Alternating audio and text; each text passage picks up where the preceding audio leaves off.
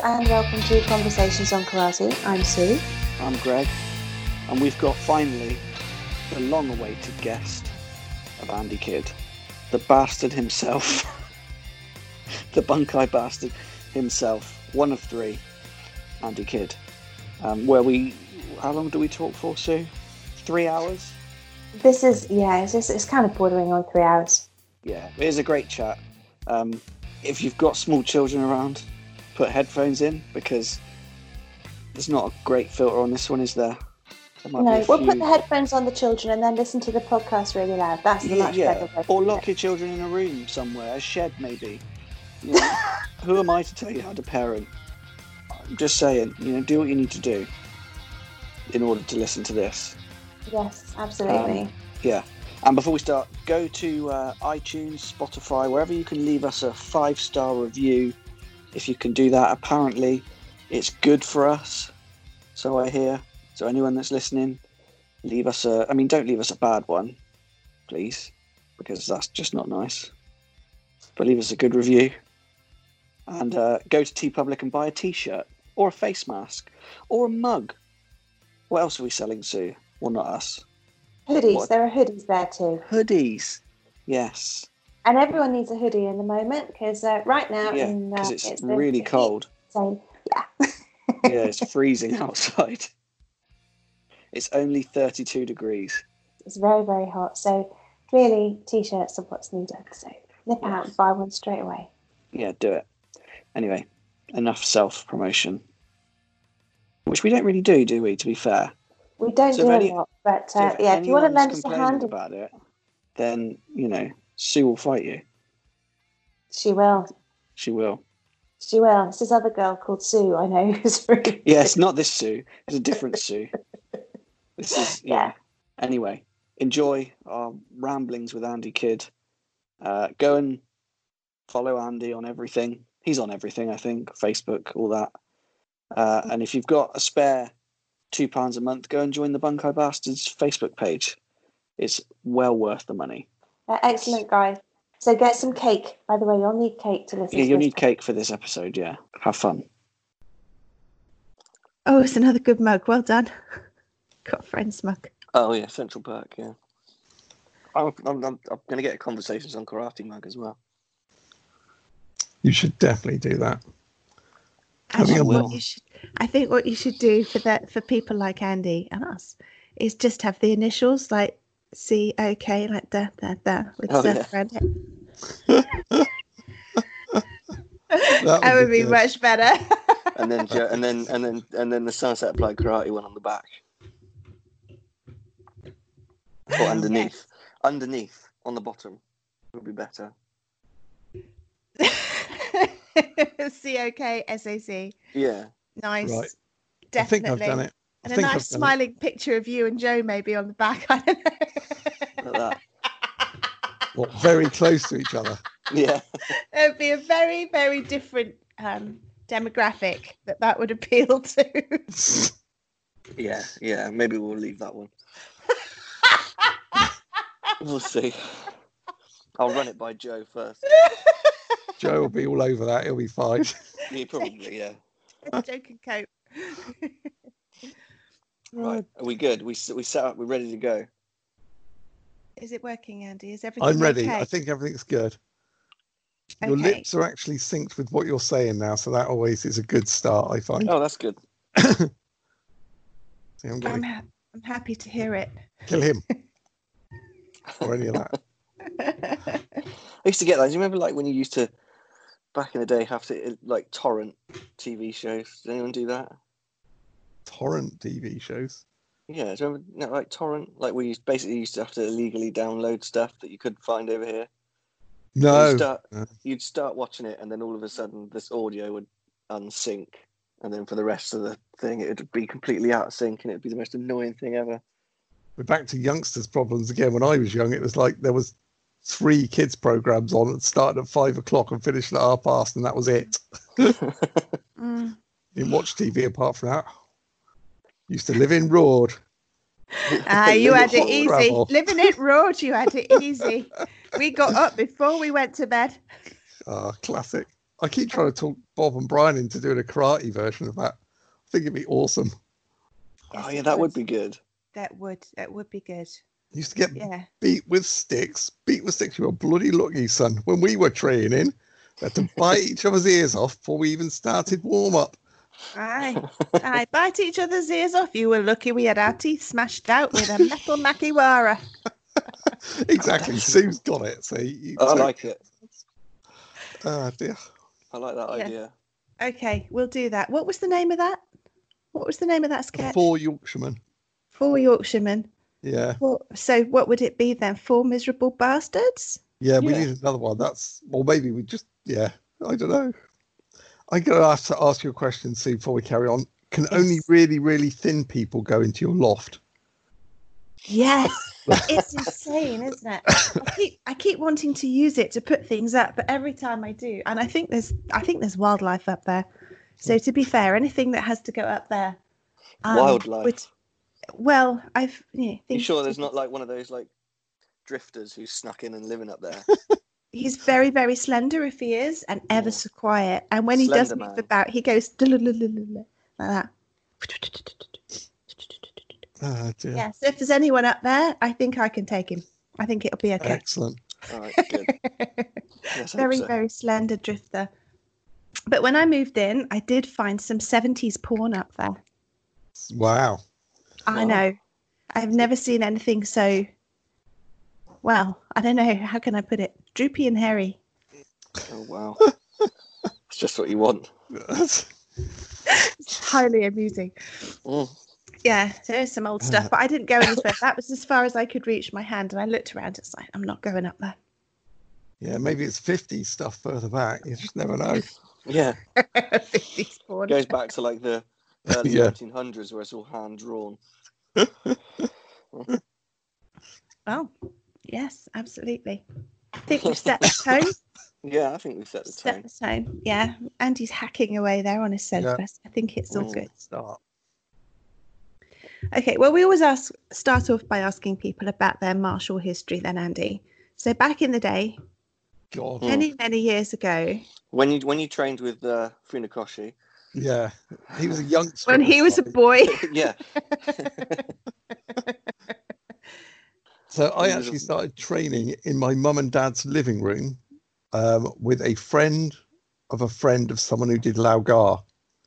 Okay. So he knew bugger all about anything, to be fair. And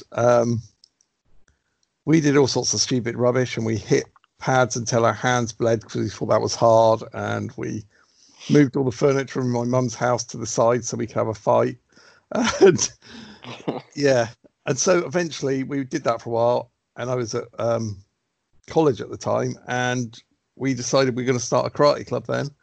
And my mate found an instructor who just happened to be Shotokan, which obviously was probably lucky, I suppose, 'cause it is the best style in the world, as proved by the competition every year at the Bunkai Bash. Yeah. And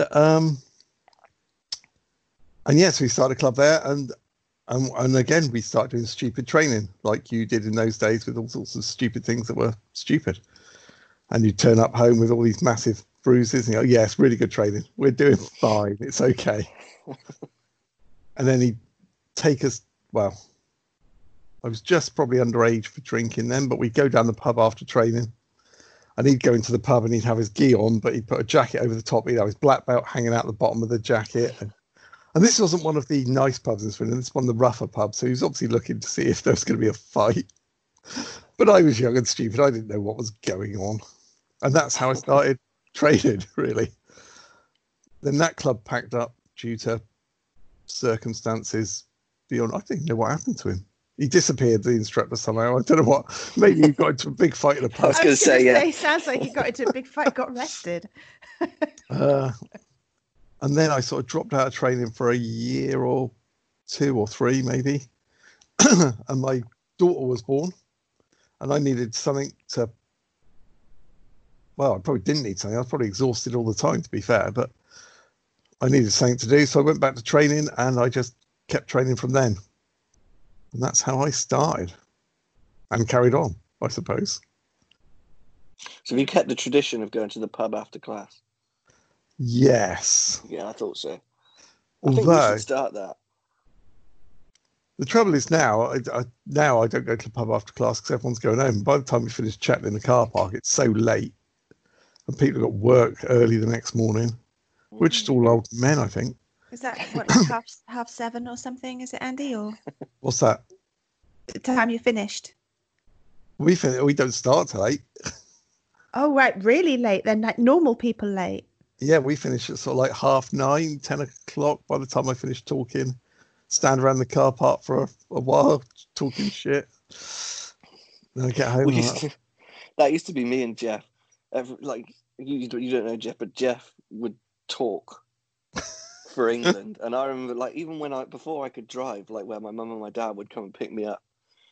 Like we would finish training at 9 on a Friday night, and there were times where I'd still be in the car park talking to Jeff till like 11 o'clock. And my mum's just sat in the car waiting. Like, Mum's obviously got more patience than mine would have had. Yeah, I know. Yeah, he would. He loved a good chat. It's always a good after training chat. I mean, it's a good thing to do, isn't it? Really. Debrief is what we should call it. Yes. So what's your training been looking like during lockdown? I know you've put some videos and stuff up. I put for people that maybe haven't seen them. Well, yeah, I think I've done a couple. I have to do a couple more. So at the moment, I have a hernia, and so I'm not actually training as hard as I should be. Or I am training as hard as I'm probably training harder than I should be, but I'm not training as hard as I want to be. Does that? Yeah, that makes sense, doesn't it? Yeah, of course.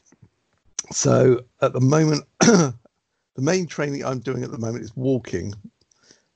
My son got diagnosed with diabetes just before lockdown, and we took on this walking challenge to raise money for Diabetes UK. So I am walking for about 3 or more hours a day to get my bloody steps in. Oh my God.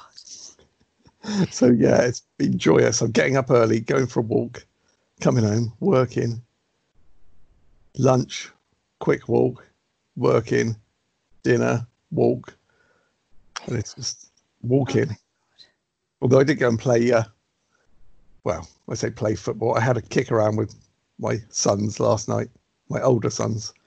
They're all faster than me now and quicker than me and annoying. So yeah, my training during lockdown is pretty shocking, to be frank. It can't be shocking as mine. Mine was But you are awful. lifting that cup there. That's quite impressive. It's quite big. I know. This is what I've been doing every day. It's impressive. 20 reps an arm. And then you have to walk to the kettle. Yeah, exactly. Oh, and then I do my famous techie showdown while the kettle's boiling. Good. And then that's it. Yeah, see, I don't have a hernia. I still haven't been training as well as I should be. Now the gym's open, it's a little bit better. I'm back to the gym, so that's good. You right there, Sue? Yeah, spat my tea out, sorry. That's quite funny. I don't know why. That was funny. We are actually going to the park tonight to do a bow session. So, okay, nice. Obviously, it'll be socially distanced and slow, but most of my training seems to be slow nowadays. You transitioning to Tai Chi? No, I don't. I did try Tai Chi, and it's not for me. That's fair. No, I don't have anything against Tai Chi at all. It's just, it might have even been the instructor we had. He was a bit weird, to be frank. But no, Was his name Frank? No. Maybe there's a thing about Tai Chi instructors. Is that right? There's just weird ones everywhere. I think so. It seems to be the case. I think our one was Gordon. Gordon. And he was alive. He was alive. It's a Brian Blessed joke, really. Sorry about that. I don't get it. It went over my head. Have you not seen the film Flash Gordon? No. Oh, I see. Right. Yes. Gordon's alive. That's right. It's a class. Greg, you've got to watch it. It's a classic. I mean, I know Flash Gordon, but I've never watched it. It's just been like, maybe I will. Maybe you should. Maybe that's the takeaway from this whole podcast. Watch Flash Gordon. Yeah. It's cheesy, but awesome. Cheesy, So is that your but favourite awesome. movie? That's what we normally ask, Sue, isn't it? Favourite movie, Oh my favourite God. martial arts movie. Favorite Yeah. martial arts movies? Easy. It's the classic, but it's Lone Wolf McQuade with Chuck Norris and David Carradine. David Carradine. If you haven't seen it, it's awesome. I will watch it. It's got all the things a good martial arts movie's got. It's got cheesy one-liners. It's even got the religious car from God. It's got beer and its healing properties. It's got everything. It's I like truly that. quality. I need to hear Okay. about this healing car from God.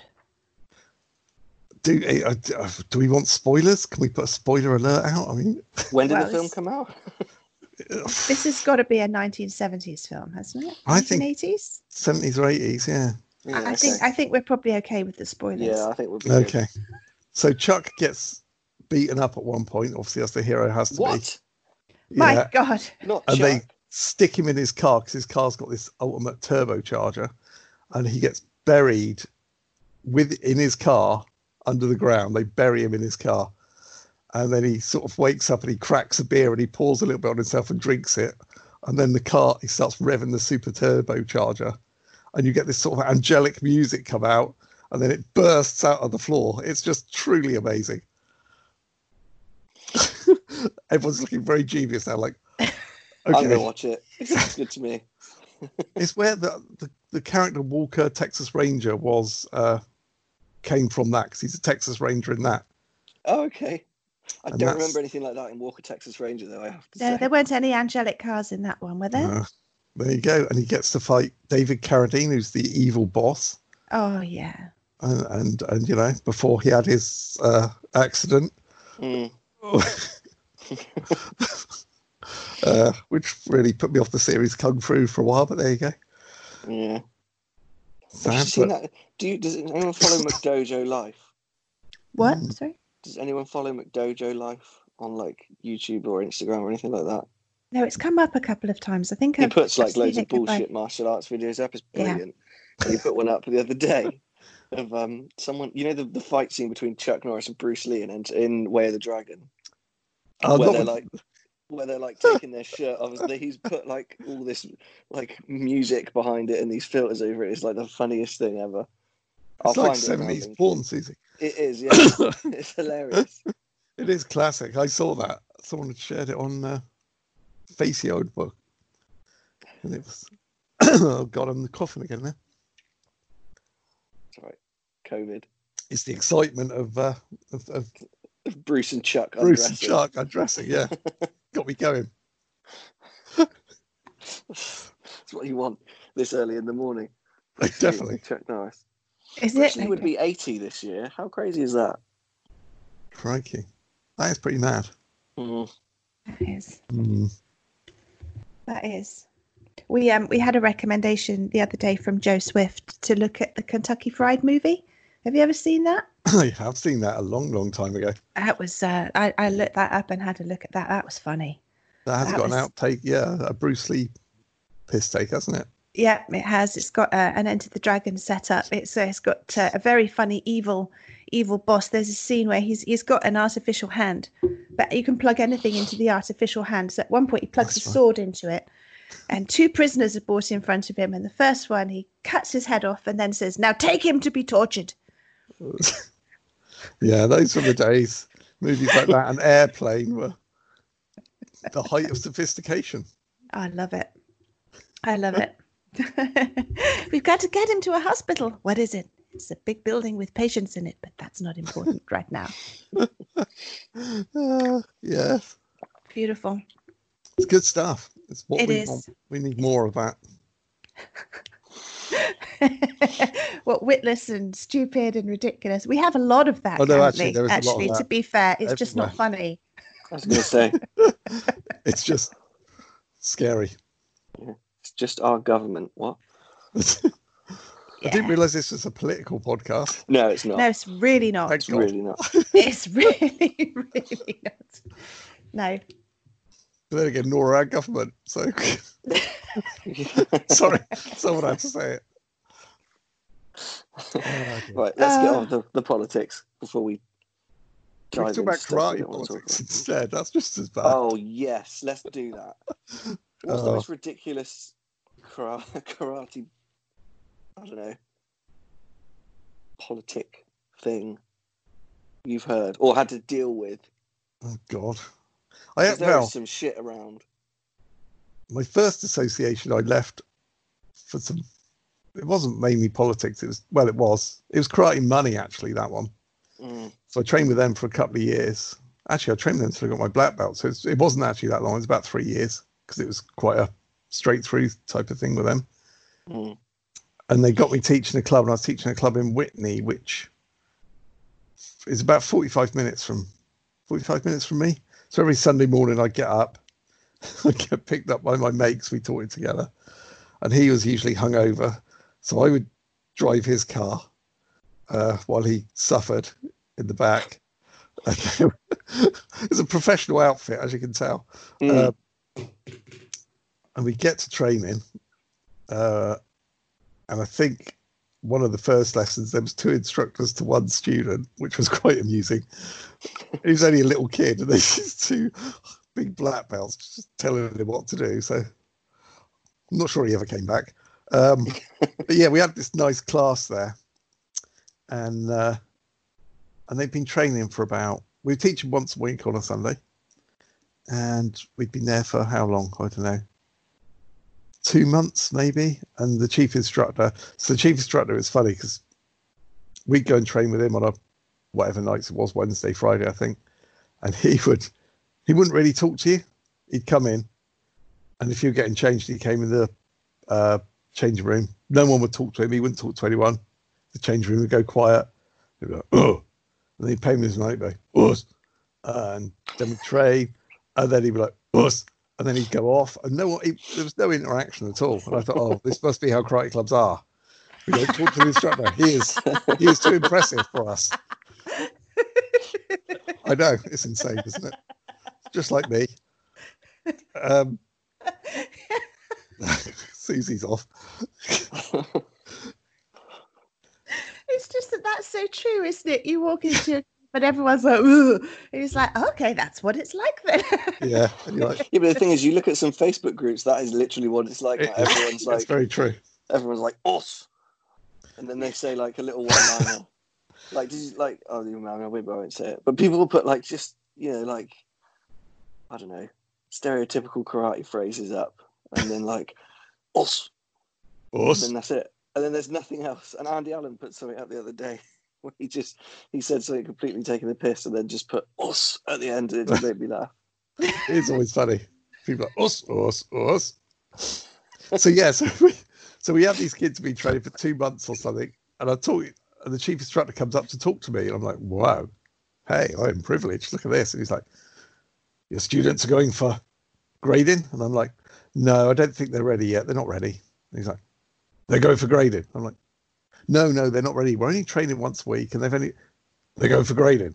I'm like, I get it now. It took a while for the penny to drop. I was stupid even then. And I thought, so we need the students there to go for the grading for the money. And so I told him, I said, look, I'm not bringing them for grading. They're not ready. That's how it's going to be. And he was like, oh, and walked off. And I was like, okay, I pissed him off. That's great. Good start. And they didn't go grading. And then a couple of months later, it was getting really, really shitty. And there was more pressure about this, that, and the other. And I was like, I'm bollocks to this. So I started looking around for a new association. And so we gave up the Whitney Club. And I said, I'm leaving. And all I got was, and I went and joined us. No, he wouldn't even say us to us. I went off to join the TSKA, and the new instructor took over the Whitney Club. And a couple of months after that, there's this big inter-martial arts competition in Whitney for about 4 or 5 different associations. And it ended up, there was a punch-up between all the instructors. And all the martial arts club in Whitney got banned by the council because of this punch-up. It's insane. And I was like, I'm glad I was out of that. Yeah. Although it would have been great to see. Can you imagine? Yeah. punch up in a. Oh, No contact was made. yeah, no one was hurt. That's Jeff Thompson's joke. I remember him saying it's like street fight breaks out between 2-point karate fighters and no one got punched. It does happen. A friend of mine actually did that. Oh, really? He was actually a really good karate. I think it was second or third down at the time, and there was some woman getting hassled in our old town, and he goes to the bloke, "Leave her alone, mate. Leave her alone." The bloke went, "Oh, you want some, do you?" And he was a really good kicker, and he put this kick in and just touched him, and then thought, "Oh shit!" Like, it was all right. He managed to beat the bloke up anyway in the end, so it's fine. And the woman was all right, so it's all good. But yeah, the first contact he pulled. Oh wow, that's amazing. And scary, I'd have thought, actually. Oh, yeah. Shit. Yeah. All those years of training and I ballsed it up. On the first technique. Yeah. It's probably the best looking kick he's ever done as well. Yeah. Us? Yeah. He bowed afterwards. Yeah. I was going to say if he bowed afterwards, that would be particularly Did he good. nominate before he did the kick? Who's Like, or left Gary. or pulled his hand back onto his hip. Us! It's not a video show, is it? So that was wasted, really, to be fair. I don't know. We could make a video show. It'd have to be later in the day, I reckon. I'd have to get my hair done. Which one? That one. Ooh. There.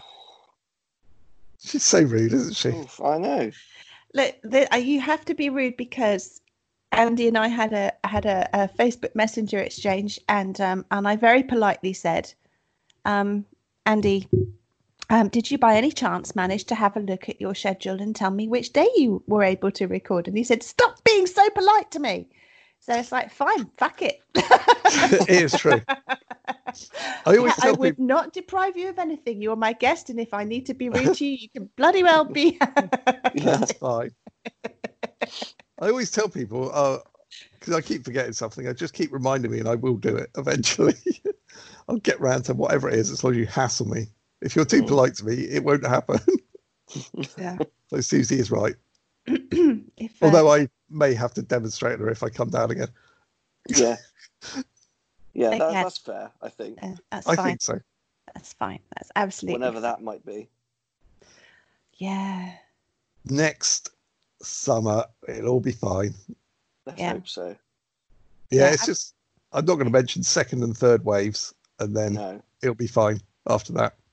I think that you're right. I have a feeling that by next summer it'll still be around, but I don't know. We'll find out if our predictions are right or wrong, won't we? But I have a feeling it'll still be around, but we'll have worked out ways to. It'll be different by then. Hopefully by July. So I've rebooked the Bash. Bunkai Bash next year already. Yeah. Yeah. Well, I had a choice. I either had to write a letter to appeal to the governing body of the campsite to get my deposit back, or I could just postpone it for a year. So I just postponed it because I thought that sounds more hassle than it's worth. Yeah. Let's talk about the bash. What is the bash for people that don't know? So the Bunkai Bash, well, the original idea for the Bunkai Bash was me and a couple of other guys. We were going to do a karate camp. They said, you want to do a gashuku? And I was like, what the hell is that? I was like, horse. And they was like, and then we were going to do it down, I think, in Devon or something. And then that was when we had mad cow disease the first time. Oh, right, yeah. So it got cancelled. And nothing ever happened after that. And we all went back to sleep and we couldn't be bothered. And everyone was lazy. And then I think it was however many years ago it was now, I thought, right, I want to do a karate camp in the summer. It'll be good fun. We'll get together. We can have a chat. We can have some food. And so I started the Bunkai Bash. And I thought, first year, what will we do? How can we attract people? And so we booked Ian Abernathy to come down on day 2. Because he was teaching for me on a regular basis back then anyway. I say regular basis, as in regular once, twice a year. And so I booked the Bunkai Bash and I got some instructors to teach on the Saturday, and Ian was like the main thing on a Sunday. Also had a couple of people doing downgradings with him on the Sunday. So I basically just threw it out there. I thought, well, if Ian's come in, hundreds of people will turn up, wouldn't they? It'd be a great plan. Of course they didn't. It was an all right turnout. There was about 30 people. So it wasn't too bad. And basically it was like, right, how are we going to do this? We'll have training, barbecue, more training. And so I think the first year we trained Friday night,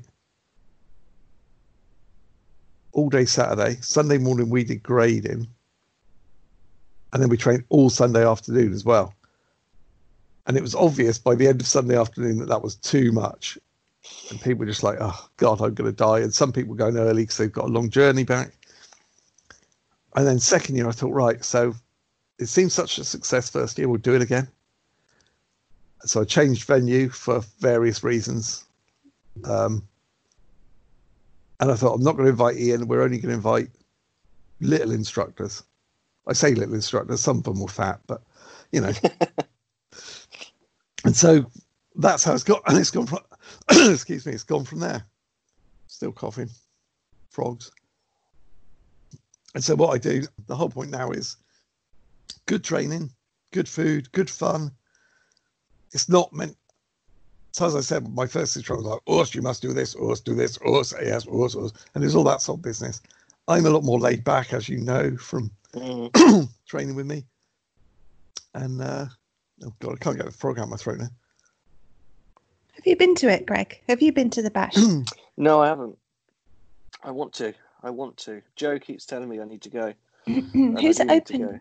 Who's it open to, Andy? So the bash is open to anybody in the known universe, basically, and the unknown universe. So anyone can come. It's very open. It's very laid back. So some people are like, oh my God, I couldn't train for. So we only train now. Friday night we do a couple of sessions. They're like warm ups. Then we go for a curry. We train all day Saturday with breaks, and then we have a massive barbecue, and then we train Sunday morning, and we all go home. And people go, I can't train that long. But you can do what you like. You train which bits you want. You don't train which bits you want.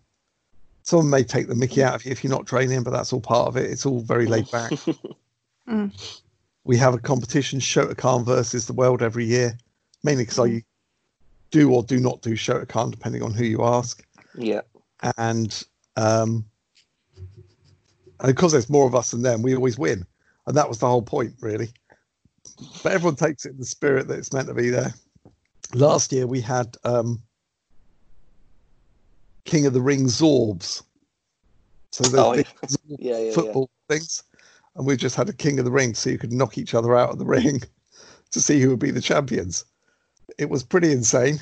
And thanks to Brian for getting those for us. And we had a tug of war. And obviously there is the secret film that Jan made that you may or may not have seen of Shotokan versus. If you haven't seen that, it's got an 18 certificate. Some of the language is a bit fruity, and there's a lot of violence. I'll have to send you the links. It is truly genius. Jan does like make it. If you haven't seen Jan's film channel, I'll recommend it to everyone. You should watch it because it is really, really funny, and it's got some good karate content as well. Oh, we'll put a link into it. Yeah. Send us a link. We'll stick. Share the link with us, Andy, and we'll put it in the description. Or Greg will. I will. Yeah. Cool. Okay. Have you ever had one of those like us people come to the bash thinking like, oh, I'm going to train karate. I'm going to do some karate for the weekend. And they get there and they're like, what the fuck is this? What is going on? We have had some people like that, and they've looked at us and gone, okay. And you can see some people never come back because it's not for them. We don't train in gis. So some people turn up in gis and we're like, no, we're not training in gis. I try and have different styles every year, and I try and have at least one different martial art every year. So we've had Aikido, we've had Taekwondo, believe it or not. I say believe it or not. Matt Sylvester's very good, actually, to be fair. What else we had? Kung Fu. This year we were meant to have swords, but that's postponed till next year now. We even allowed gingers. So some bloke called Joe turned up and did some teaching last year. Guy called Joe. Yeah. To be fair, he was very, very good. Oh, that's all right. He was. People didn't know what to expect, so a lot of people don't know Joe. and he did a really good couple of sessions, and he was. So I do feedback every year as well, so I can try and improve it. And he had good marks. He was very well received. Don't tell him that though, because he'll get a big head. Yeah. No, it's okay. No one wants that. We would never tell him. Good. No, it's all right, and no one listens to this anyway, so it's fine. No one else will tell him either. That's fine. Then we're sorted. Yeah, it's all good. So it's open to anyone, and so really any age, any level, or is it best if they've got a couple of belts under their age, under their couple of belts on, or it is adults only. And when I say adults, we have had, I think the youngest official one is 16. I don't know if you two know Steve White. He's sort of like one of my co-instructors at Genjitsu. So Steve's a really good guy. He's fought everywhere because he was in the army. So he's fought in Afghanistan. Oh, I know. Yeah, I know who you mean. And he's done rings, cages on the door.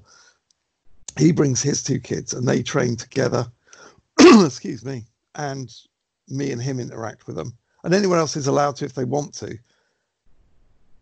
But I really find it unfair if you bring someone who's sort of like a quarter of the size of you and can't actually do the drills necessarily properly. It seems very unfair to give a paying customer someone they can't work with properly. And so they train with us if they train, which they have been doing the last couple of years. But they know the rules, and Steve doesn't take any shit off them. So he will be soon because they're getting big. And so it's no kids.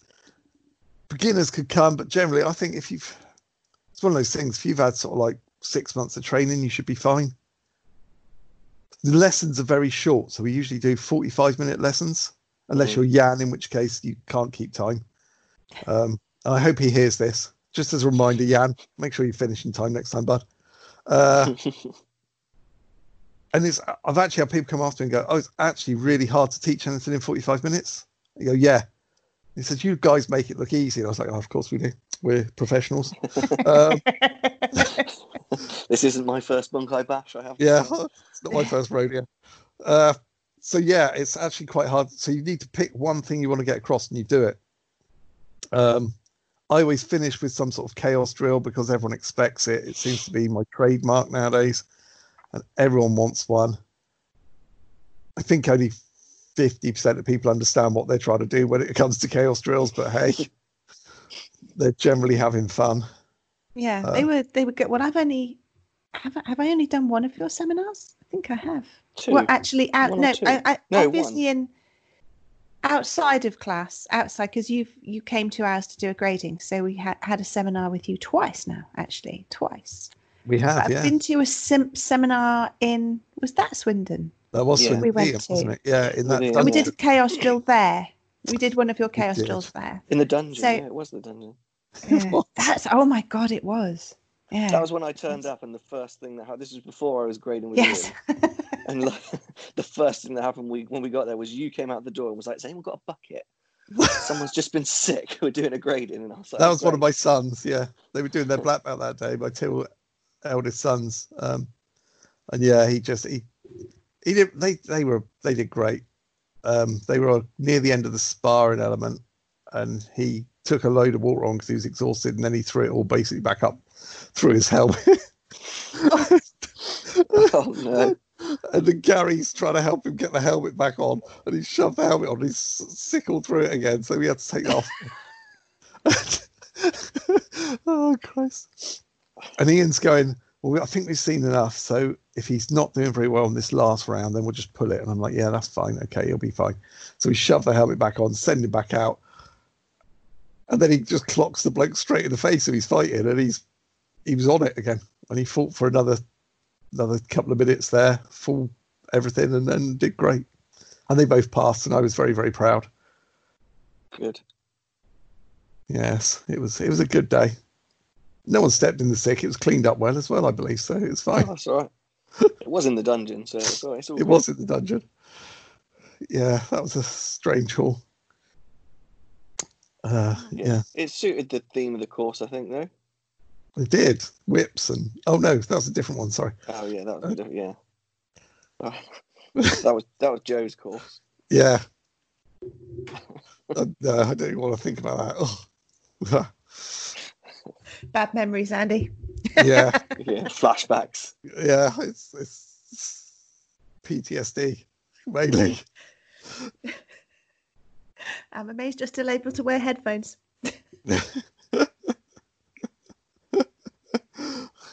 It's as long as they don't slip. No, let's not even get that part. Yeah. No.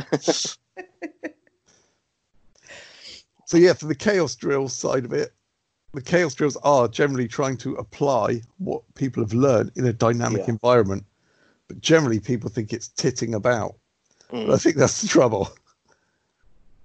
But yeah. Yeah, I like them. I think they're really good. Especially I think the one we did when you and Ian were there was just everyone against everyone. You just randomly picked someone. So you trained with everyone. It was really good. I think that's a double-edged sword, I think, at seminars and stuff. So if you go to a seminar and you get someone to train with who's really good, you learn the most, obviously. But if you only train with that one person, you don't get to try different body shapes, sizes, attitudes.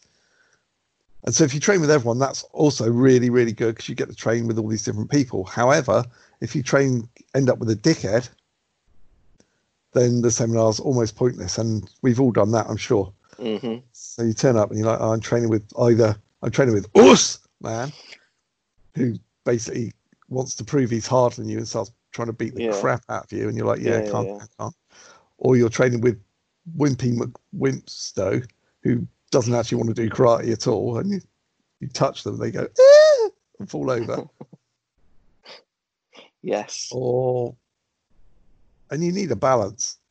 That's why, to be fair, I don't tend to go to seminars on my own, because like if if you take someone with you, you know you can train with them, and you've got someone to train with. Yeah. Because I have been before, and you're like, oh God, who am I going to go with now? So I mean, we're quite lucky.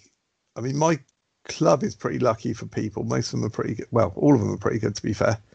And the bash has generally been good. We've had a couple of people who are not brilliant, but generally most people are really, really good.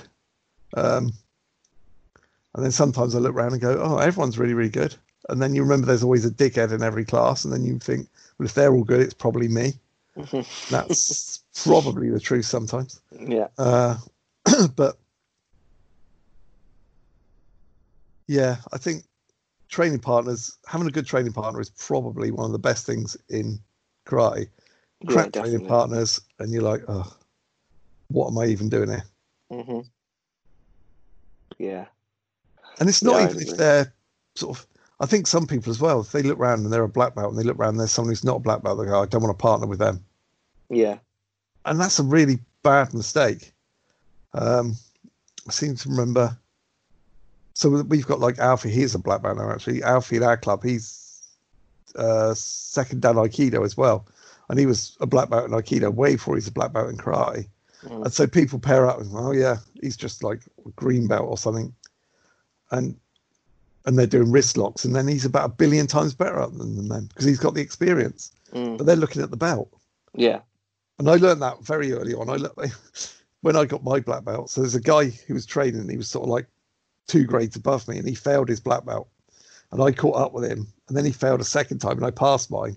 And I was only young at the time. I was like, hey, I'm a black belt now. So we did some sparring. I was like, and I started sparring with him, and he kicked the shit out of me because he didn't have a black belt, but he was way better than I was. And I was like, yeah, remember that. Just because you're a black belt doesn't mean you're any good. Yeah, it's very true. Yeah. There's almost a sense that if you've got a black belt, you've now been in I've forgotten the word, but you've now been bestowed with magical powers, and you can beat anyone and do absolutely anything because you're a black belt. Well, it's either, I mean, amazing, people look at black, so you probably get this. People go, you find out, I mean, I don't talk about doing karate at work or stuff generally.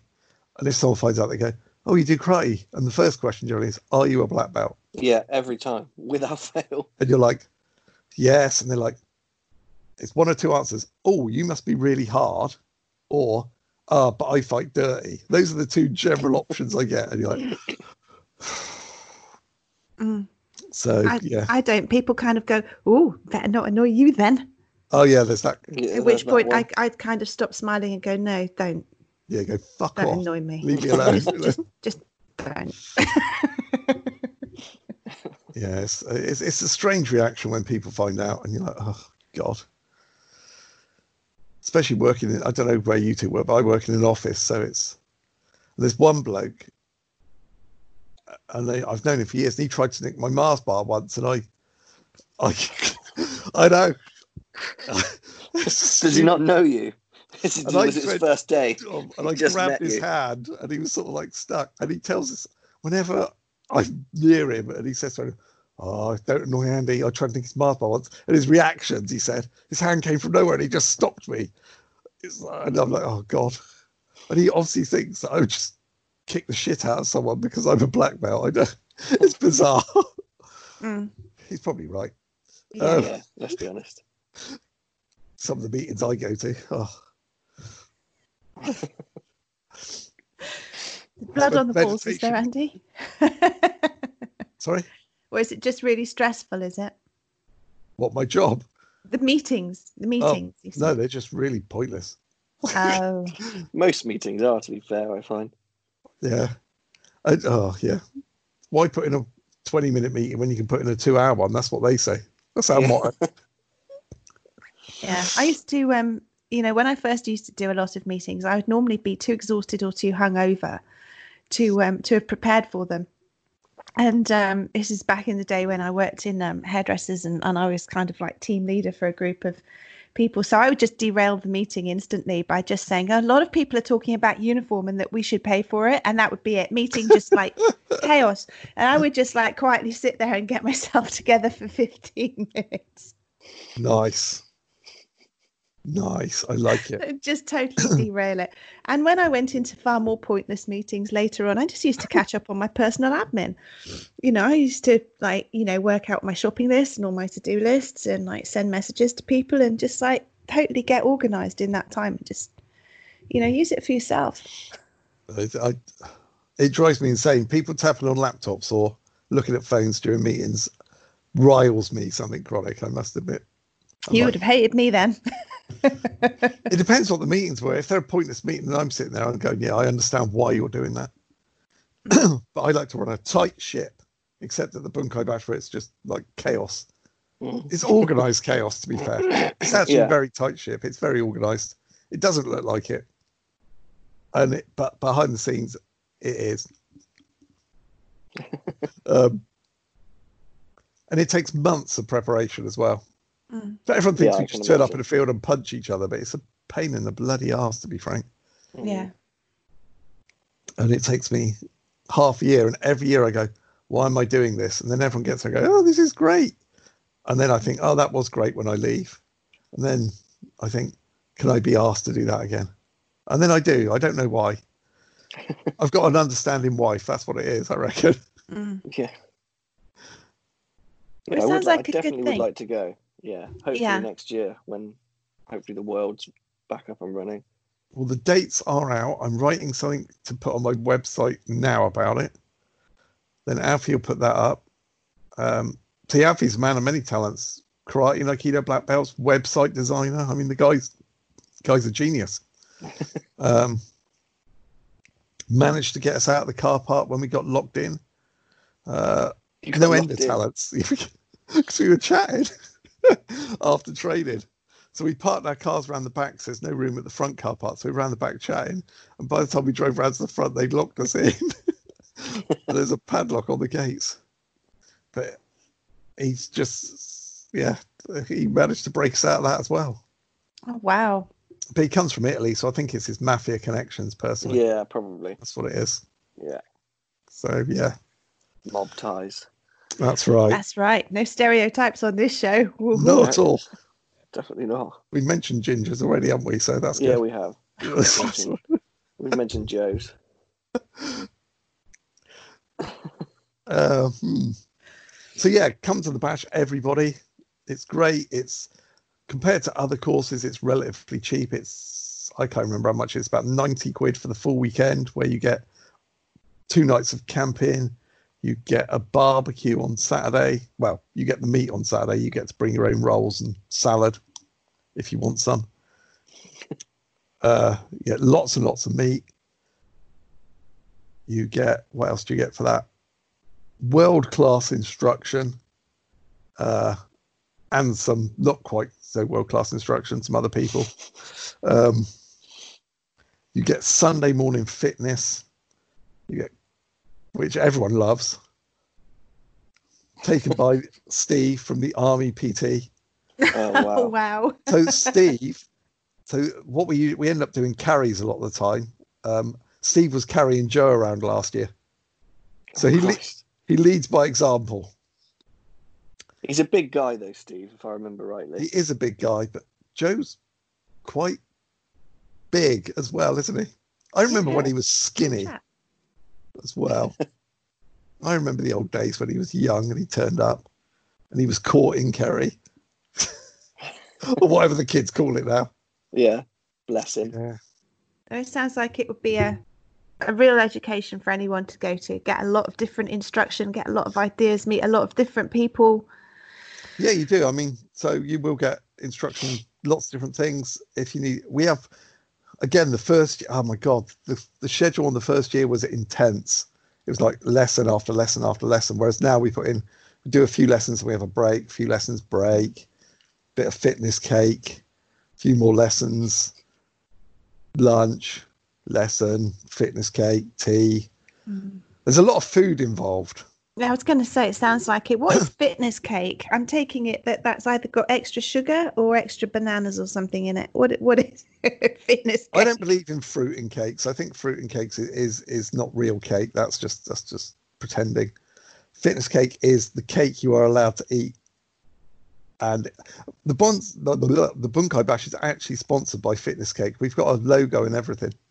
Really? Yes. Fitness Cake was just, I think it was Jan who first started the Fitness Cake thing because we were training so hard. We had some cake. It was obviously Fitness Cake because we needed it for the fitness. And now if you take part, you are allowed to eat the Fitness Cake. We actually had a Fitness Cake table after Sunday morning fitness, and only people who attended the fitness were allowed that cake.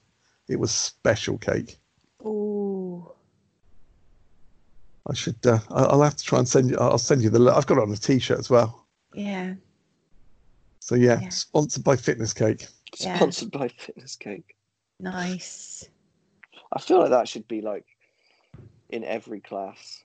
Just afterwards, you get a bit of cake. If you've worked hard enough, you get rewarded with a bit of cake. Pretty much all the seminars I do have cake. If you turn up at a seminar, there's cake. There's always cake at my seminars, Bunkai Bastard seminars, the Bash. There wasn't any in Swindon, was there, when we went, Greg? I don't remember. I think I had my own personal cake then. That's probably it. I might be on one of my really good diets at that point. Maybe. Would be a change. Yeah, there might not have been. Shocking. I want my money back now. What the? That's probably because Ian was there, see, and he's a professional, so And he ate it all. he ate it all. Well, you know what his northerners like, they turn up. Yeah. Yeah. So he's only jealous because he's got even less hair than me. That's true. That's what it is. That is true. Yeah. I hope he doesn't listen to this podcast. He'll want to demonstrate on me next time he's down. Yeah, true. I'll send it to him. He does that anyway. Yeah, he does. Bastard. Yes. So you mentioned the bastards. Oh, yes, the Run Bunkai down Bastards. Who are these shady characters? So the Bunkai Bastards are my good self, Bob Davis or Robert Davis, if we want to be polite or full, and Brian Bates. So I think it was Brian's original idea because we used to talk a fair bit. And we set up a small. So the main thing about the Bunkai Bastards that's different to anything else I've seen is it has peer review of Bunkai and other training methods. So instead of it being one person going, this is the way, you will follow it, or not, as the case may be, we head it up, but generally it's peer review. So anyone in the group is allowed to criticize anybody else is in the group. So generally we have a task every month or 6 weeks. And it's like, we've had lots of different tasks, but say we might go, show us a bit of Bunkai from, I don't know, Heian Sandan. And so we give people a few weeks and they'll send in a video going, this is some Bunkai I did from Heian Sandan.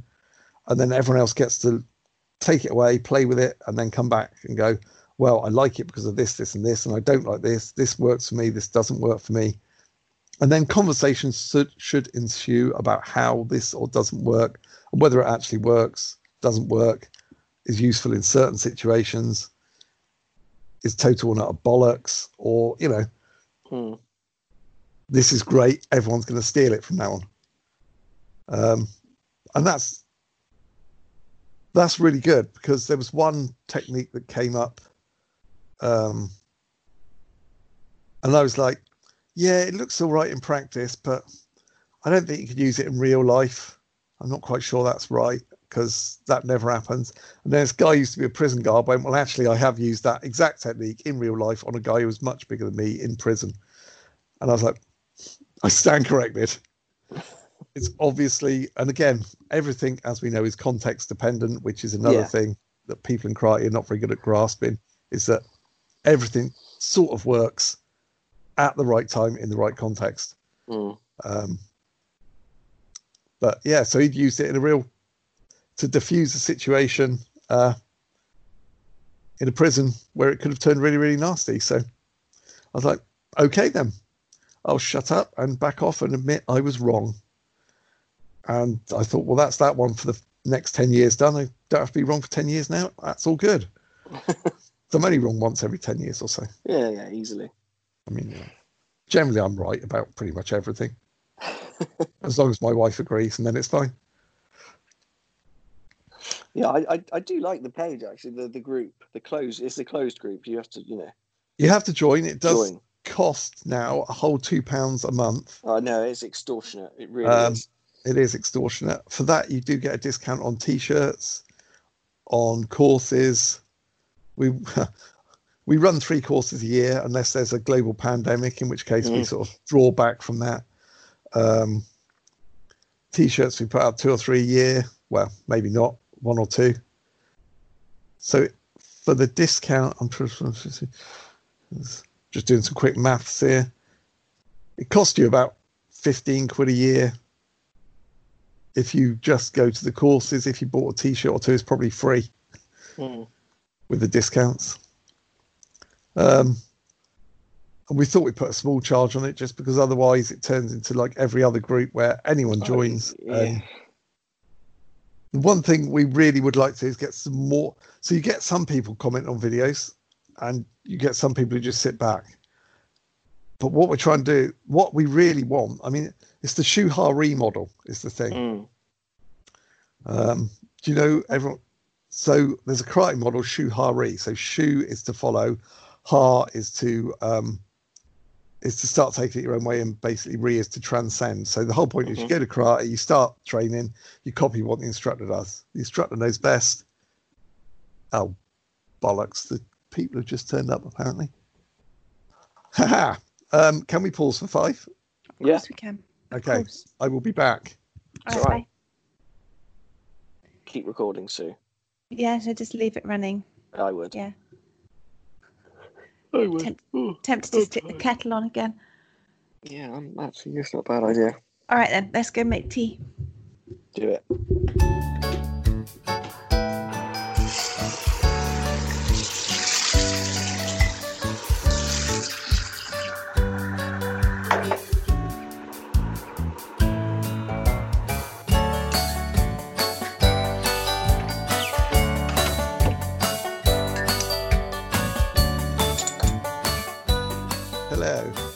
Hello. Oh, wow, that was all at the same time.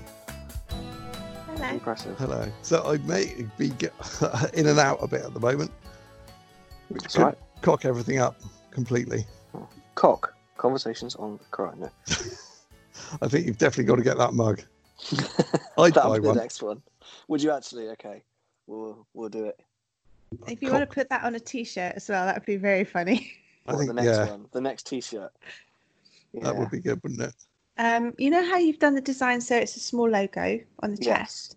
Would it be possible to have it so it's a big logo in the centre of the back? Yeah, for sure. I thought that would look quite cool. Okay, I'll do one of those too. And it's really interesting. I don't know if you saw it, Andy, but we decided to Greg decided to put it on some T-shirts and mugs. And I think there's some different styles for men and women, because I looked at the women's ones and then compared the shape for the guys. Mm-hmm. And there's a really gorgeous like doll mane or something for the girls that's not there for the guys. Really nice dark grey. It's lovely. Well, that's sexist. It is. So sexist. Outrageous. It is. How dare they? It is. Why would they do that? Why has Susie got food and we haven't? What's going on? What's going on here? Well, it's a lovely pan of chocolate. I know how much you like cake. That's not cake. Sorry, no, that doesn't count. No, it's not. It doesn't count. But do you not? This is I love gorgeous. a pan au chocolat. No, it's not for me. That's a pastry, isn't it, really? And no one wants that when you can have cake. I can't have cake because there isn't any cake. Yeah, I don't have any cake at the moment either. But we took the opportunity of you going, Andy, to get stocked up. So it's a good idea. Got my travel mug, so I don't chuck it all over everything. Crash. What were we talking about? I can't remember now. What were we talking about? We were talking about the bash. Oh, the bastards. There we go. Yes. Bastards. I did also forget to mention with the bash price, you get a free T-shirt as well. Oh, there you go. He says wearing Bash 4 T-shirt there. So the group, I like the group for the review stuff. We did Bass Ice Show. I think it was like the start of the year. Yes, we did. Yeah, me and Joe, we put up one each in your group, and we also put the same thing in another undisclosed group. We won't mention names of the group, but the difference in response was massive, and I was like, "Fuck doing this again in this other group." Like it's just painful. Yeah, you just like you said, you get people that just don't. Context. They don't seem to understand what that means. No, typical like us. It's not basics. It's basics first. Basics first. Yeah. Yes, you must do basics. Basics first. Which is actually another thing that you find when you do things like the chaos drills. People go, "Oh yeah, that's great," but it doesn't work if you haven't done the basics, and people don't seem to understand that. They think that I think a lot of people who see those think that that's how I teach every lesson when I'm in my club, and I'm just generally just having people flying around beating the crap out of each other. Yeah. No, that's not how it works at all. Yeah. So maybe I tarred myself with my own brush there and hoisted myself by my own petard and other sayings that I can't think of at the moment. But basics are important, but you can't do basics. That's not all. If that's all you do, then that's not right. You've got to try the basics out, haven't you? You've got to find. You've got to do them and then apply them though, as well. I think I can imagine your way of doing like line basics is very similar to the way when we spoke to Andy Allen and Ian, their way of doing it. It's not this strict form, heel on the ground every time. You know. No, it varies depending on what you're doing and what you include in. I mean, I don't like the term basics either, really. I've transferred over. I prefer the term fundamentals. Yes, to basics. Exactly. The basics, I just don't. Yeah.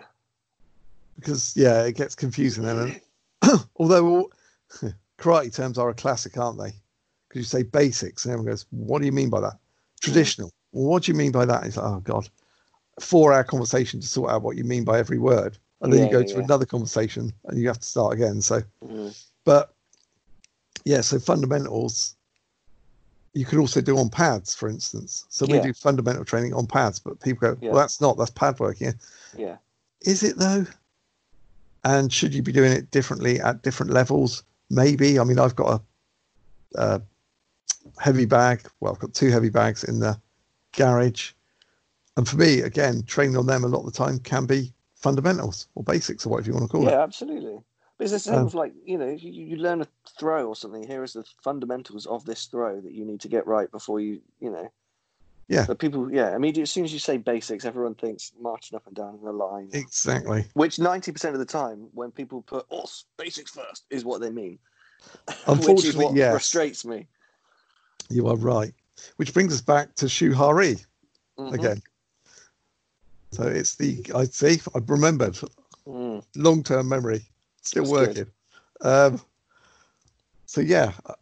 when the Shu part is basically you're following the instructor, you're learning, you don't know bugger all about it. And then the hard bit is when you've got the core concepts down, the basics, the fundamentals, whatever you want to call it, and you start experimenting with different ways of doing it. And then the re part is transcendence, when you understand it all well enough that you can apply it to your own personality.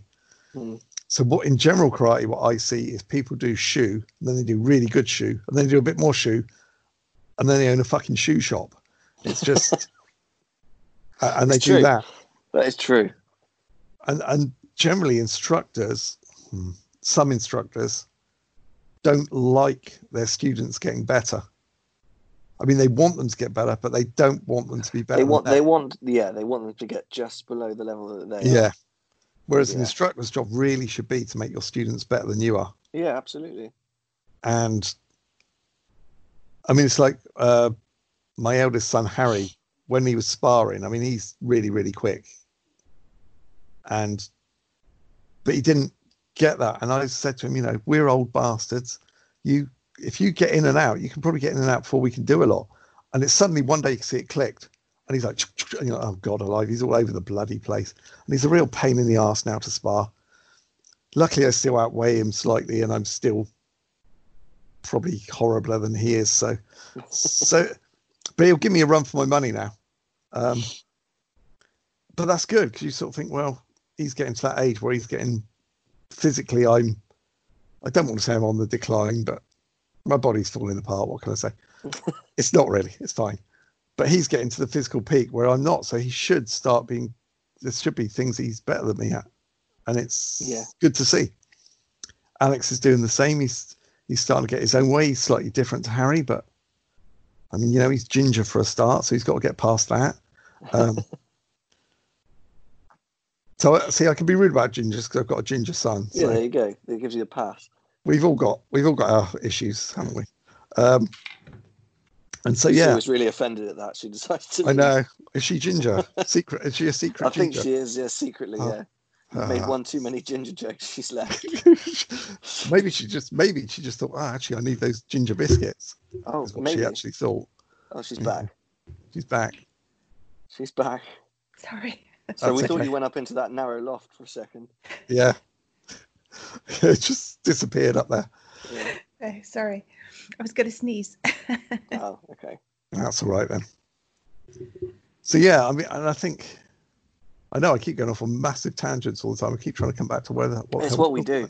It's kind of our trademark now. It's just talk about that. We were on Shu Hari, and I quite like that. I like the idea that because a lot of people do that in life as well, don't they? They're constantly preparing. It's like you can't move on until you've prepared, when that is not how you get better. You learn the basics of something and then you try it. And that's how you get on with any endeavor. Otherwise, we'd never drive. We'd never paint or draw or do anything. You have to learn how to do the very, very fundamentals, and then you try it. You're right. You stretch a little, and then you find there's something you can't do. So you keep on developing those basics. And you do return to basics to keep them good, to keep your standard good at the very beginning, don't you? I mean, footballers do it. You see them training. They're constantly training their footwork and their rolling around on the floor, clutching their leg. Exactly. And retying their shoelaces, stuff like that. It's classic stuff. It's so funny though that karate is like the one thing that gets that. It does get it wrong. Like, people just, they can't seem to grasp the idea that, like what you've just said, is you return to the basics to make sure you've still got like the fundamental techniques right. They just think it's the end all be all of everything. It's strange, isn't it? It's really odd. Especially even some people who, because I was going to say that, I was thinking, oh no, that's just people who've never had to use it or never actually use it in any setting whatsoever. But then I thought that's not actually true, because I know some people on Facebook who have had real fights and stuff, and they still go, "Oh, it's just basics, just basics." You know? Yeah, that's the thing as well. There are people exactly that who dealt with situations, and they still go, "Oh, yes," because this, that, and the other. I don't understand it. I really don't. No, I don't understand it either. Then you've got people on the other hand, on the other side of the coin, who, and some of these actually now I can see this, and I think me and Bob and Brian talked about this on one of our stupid mini podcast things, about some people now coming through on the bunkai side who just go the other way and go, "Oh, we don't need any basics at all. We'll just do bunkai." And you're like, well, but if you haven't got the fundamental, so a lot of the people who are getting into bunkai from where we are have got years of basic training, maybe too much. Yeah. But a lot of people coming up now just go, "I'm just going to do bunkai," and you go, but you haven't got your body mechanics down. You need to get your body mechanics down for this to work properly, because it won't otherwise. And you can see that when you teach a seminar or whatever, and you go and you just teach the real basic stuff from Heian Shodan, like the arm strip, the punch, and then the throw, and they can't put their feet in the right position. They can't drop their body weight right. And you're like, if I wasn't teaching a seminar, I'd go back and start teaching that and look at that first. And it's quite strange. I mean, I might run the risk of insulting an entire style here, but I'm going to do it. I don't care. Someone at work, a girl at work the other day said, "Oh, what's your opinion on Krav Maga?" And I was kind of like, well, I've never really done it, but from what I've seen, it essentially, I didn't say this because she wouldn't know what I'm on about, but it essentially looks like that, just bunkai over and over again, without kind of like those basic things first. Because she was like, well, I want to learn a bit of self-defense and I want to do this. And I was like, well, I don't know if Krav Maga is your best option then. I was like, I mean, go to like I was like, 90% of it's non-physical anyway. If you want to be serious about self-defense, I said, and if you want something physical, go to a boxing gym, learn to use your body weight and land a couple shots first.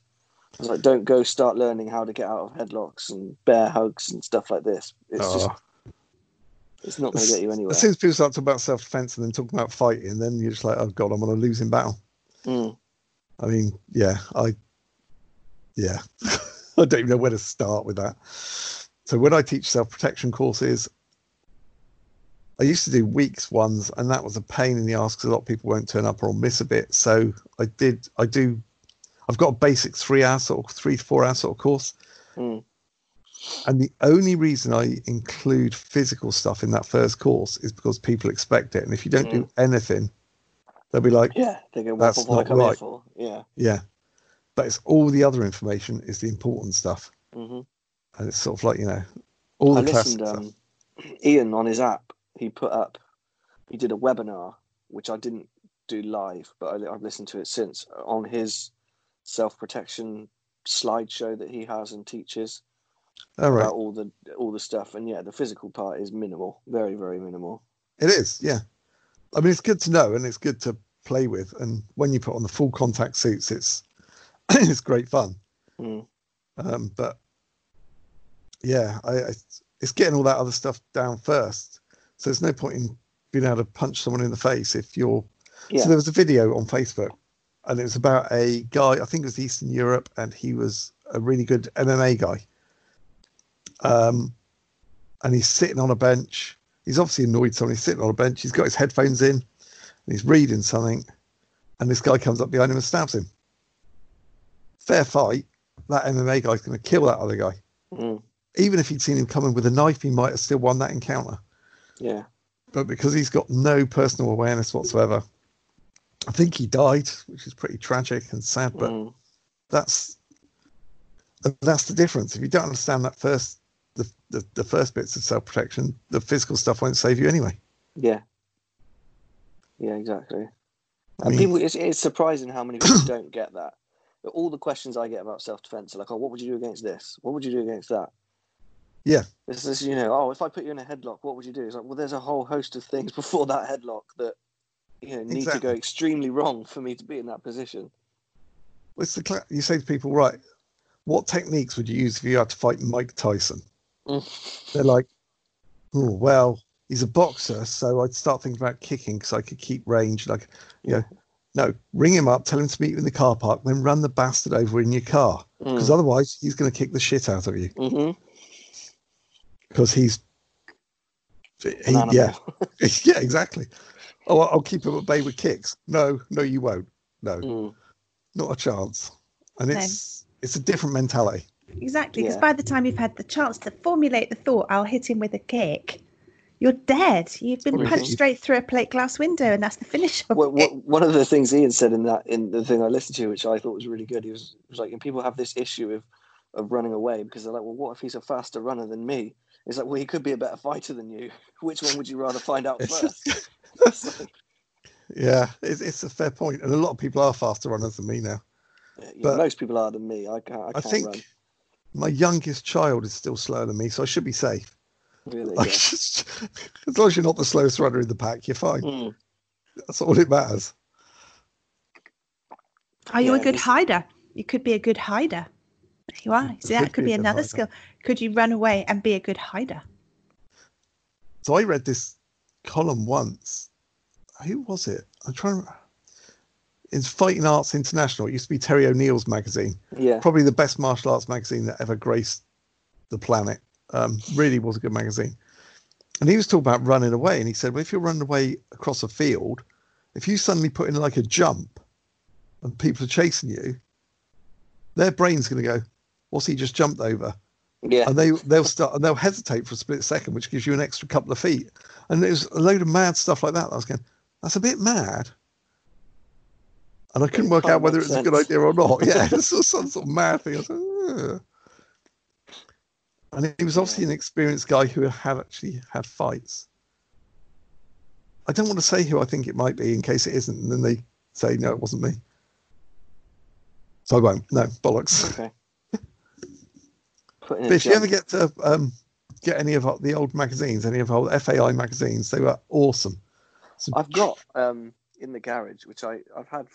Jeff gave them to me like 2 years ago, like 3 boxes full of magazines, and there must be some in there. I know there's Combat, and Combat.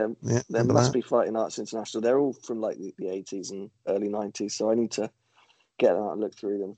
Oh, they were really good. They had some great people writing for them. All sorts of good people. People you don't even hear of nowadays. Don't know what's happened to half of them, but yeah, really good stuff. Yeah. That was back in the day where if it was in a magazine, you didn't have immediate responses of people going, that doesn't work. No. And you used to have letters pages where people would have arguments over months about stuff. It was excellent stuff.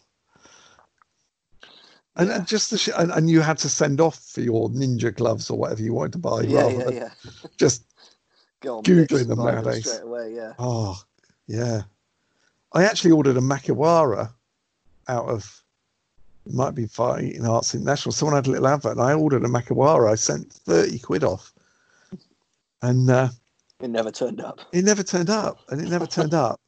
And then 2 years later, suddenly I get this knock on the door and there's this bloke there with a sort of 9 foot long parcel. He's going, delivery. And I'm like, what the fuck is that? It's my Makiwara. It's about 2 years later. I was like, oh. I really enjoyed it. I put it in the garden, punched it pretty much every day, had a really good time with it. And then then I got divorced and I moved out of the house. And it was some years later, she said, right, do you want to come around and dig this bloody thing out the garden? I was like, yeah, I'll come around. I'll get me Makiwara. And I thought, I'll just punch it once. And I went, bang. And because it was rotted, it just went, yeah. And I thought, I wish I'd put that on video. I'd have looked really cool. I've done that in the gym before. I remember Sue, you know, where we used to train in the gym upstairs, the bag that used to hang in the corner. Yeah. I remember I was using it once, and the chain must have been really weak. And I was messing about with just some fancy kicks, and I did a spinning hook kick and hit it, and it just flew off the thing across. And I was like, why was there no one here to see that? Yeah. It looked amazing. And you think, I'm just going to retire now. It's never going to get better than that. I just needed one person to see that. Yeah, it's disappointing when that doesn't happen. Yeah. Yeah, I've got a Makiwara. I've got one of the wall-mounted ones, but I've never put it on a wall because I can't find a wall that's suitable for it. That can take your awesome punches, I think is what you're trying to say. Yeah, well, absolutely. That's what I was going to say, yeah. That won't shake the foundation of my house. Yeah. And people think there's an earthquake going on. Yeah. Everyone starts running outside. What's going on? Yeah. Oh, what's happening? He's punching the Makiwara again. Oh, God. Yeah. It did make a really good noise, though, because you hear this clack every time you hit it in the back garden. Yeah. Clack, clack. And people around up and down the street must be thinking, what the hell is that? And only the next door people see some sad old git just punching a board in the back garden. What's he doing?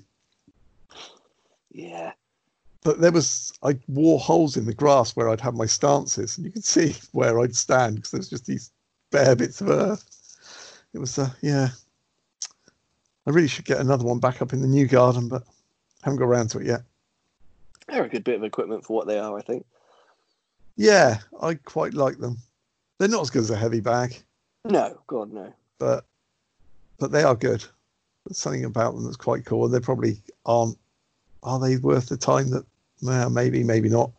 Probably not as much again as a heavy bag, but I quite enjoyed it when I had it. Yeah. Something about hitting wood on a board that feels hard compared to the bag with gloves on. You're like, yeah. Yeah, very, very, very us. Yeah. I think it feels. Yeah, exactly. That's what it feels. It was us. Us. Yeah. You can't see it, but what you just did then, Andy, looks so funny. That's how you do it. That's actually a thing at the Bunkai Bash now. I think Jan started it, and someone says something, and there's 2 or 3 people that go, "Us!" really loud, like that. It's just, and some people are thinking, "Oh, is this a thing that we meant to do?" And other people are just laughing, and it's just, oh God.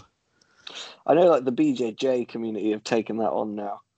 Oh, they have us thing. I've seen some people do it, and I'm like, why? Yeah. Why? Why would you do that? It's very strange, some of the stuff we do, isn't it? It really is. Yeah. That we've taken on, and we don't really have any idea why we do it. We just do it. I know, and it's some of it's really culturally inappropriate, to be honest. Yeah. I mean, there's so many things that we shouldn't do. So one of them, which, again, doesn't really matter, but you shouldn't ever call yourself sensei. You should never say to people, "Oh, you're meant to call me sensei." I hate being called. I hate it. I always hated it. I mean, in some ways, I think for the kids, it's not a bad thing. They shouldn't call you. Well, they shouldn't call you Andy. That would be really weird. Yeah, that would be weird. Yeah. They shouldn't call you by your first name, I don't think, in some ways. In other ways, I don't care. I don't know. Mm. But adults, I don't think any of my adults call me sensei at all, hardly. But you should, apparently, culturally, you should never introduce yourself as sensei or say, "You must call me sensei." Why that's, I don't know, it's a Japanese thing because I think it's something like, and someone will probably blow up at your podcast now because I'm wrong. But well, that's fine. I think it's something to do with you're not meant to give yourself that honor. Only other people are allowed to give you that honor. You can't give it to yourself. Okay. So, yeah. Yeah, the thing I don't like being called it, but I always if we have a guest on the podcast, and I'll always put like sensei for Pat McCarthy or put Hanshi because I just feel like I don't know you something's ingrained that you have to do it now. Like even when I first started training with Ian, like he would always say, "Oh, you can just call me Ian," but I would always feel weird being like, "Oh, Ian, can you come and have a look at this?" Like, yeah, I think I'm pretty much past that now.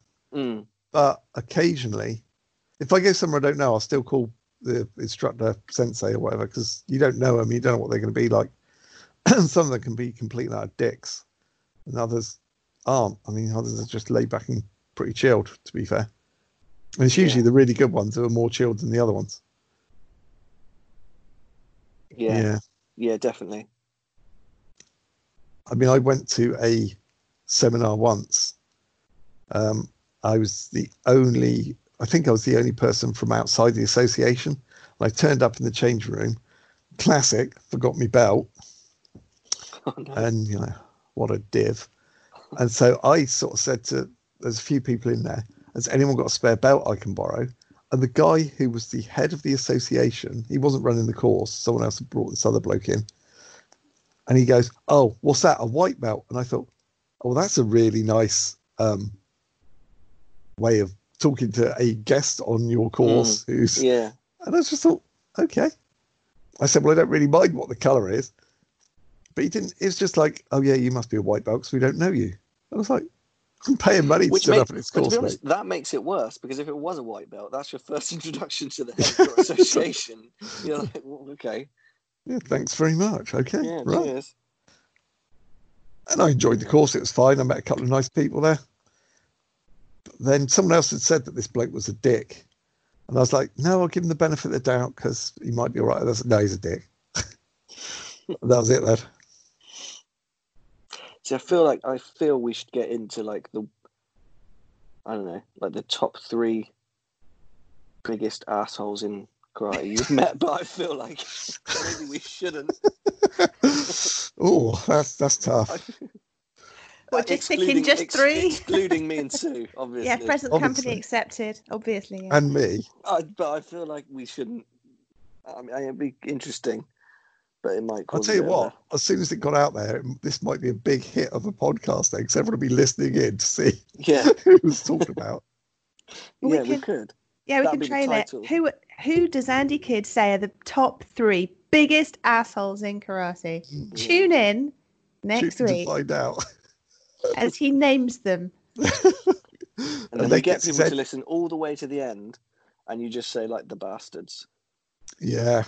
There you go, and they'll be like, "Oh, for fuck's sake, we listened to all that, and all we did was that." Yeah. Apart from the fact that we're leaving this part in, so that won't work. Yeah, good point. Oh God. Yeah. See, it's all getting a bit meta now, isn't it? It's all gone. It was a great idea. It's failed. But you never know. He still might name the biggest bastards that he knows in karate. Oh, you never know. I might accidentally. It's happened before. There's lots of people. It is a strange thing, isn't it? Karate for all this bullshit about perfection of character. So how many dickheads you get? Yeah, there's so many. There really is. The perfection of character must be this, and you're like, but you're talking to me like I'm an absolute arse, and you're being a dick about it. Like you get people that preach online about purifying your soul and being the best you can be, but then they'll slag off other people online. That might be a dig at someone. I'm sure someone who listens might figure out who that might be. That's the thing, though. I mean, I like karate. It's the thing I do. It's I've done it forever. But it's not just karate does that. If you get involved in something, I mean, it's like boxing, but that's another sort of martial art. So going away from that, even if you go and you train with, like, as a kid, you train with a really inspirational football coach or rugby or whatever. And it's like, if you get into something, karate hasn't got a monopoly on making people a better character. In fact, it's got no monopoly on that at all. Maybe it just enhances your character, which means if you're a dick in the first place, you're just a bigger dick as you get higher up the rankings. Could be that. Possibly. Yeah, we all know some of them. Well, we do. The perfection of character thing is so...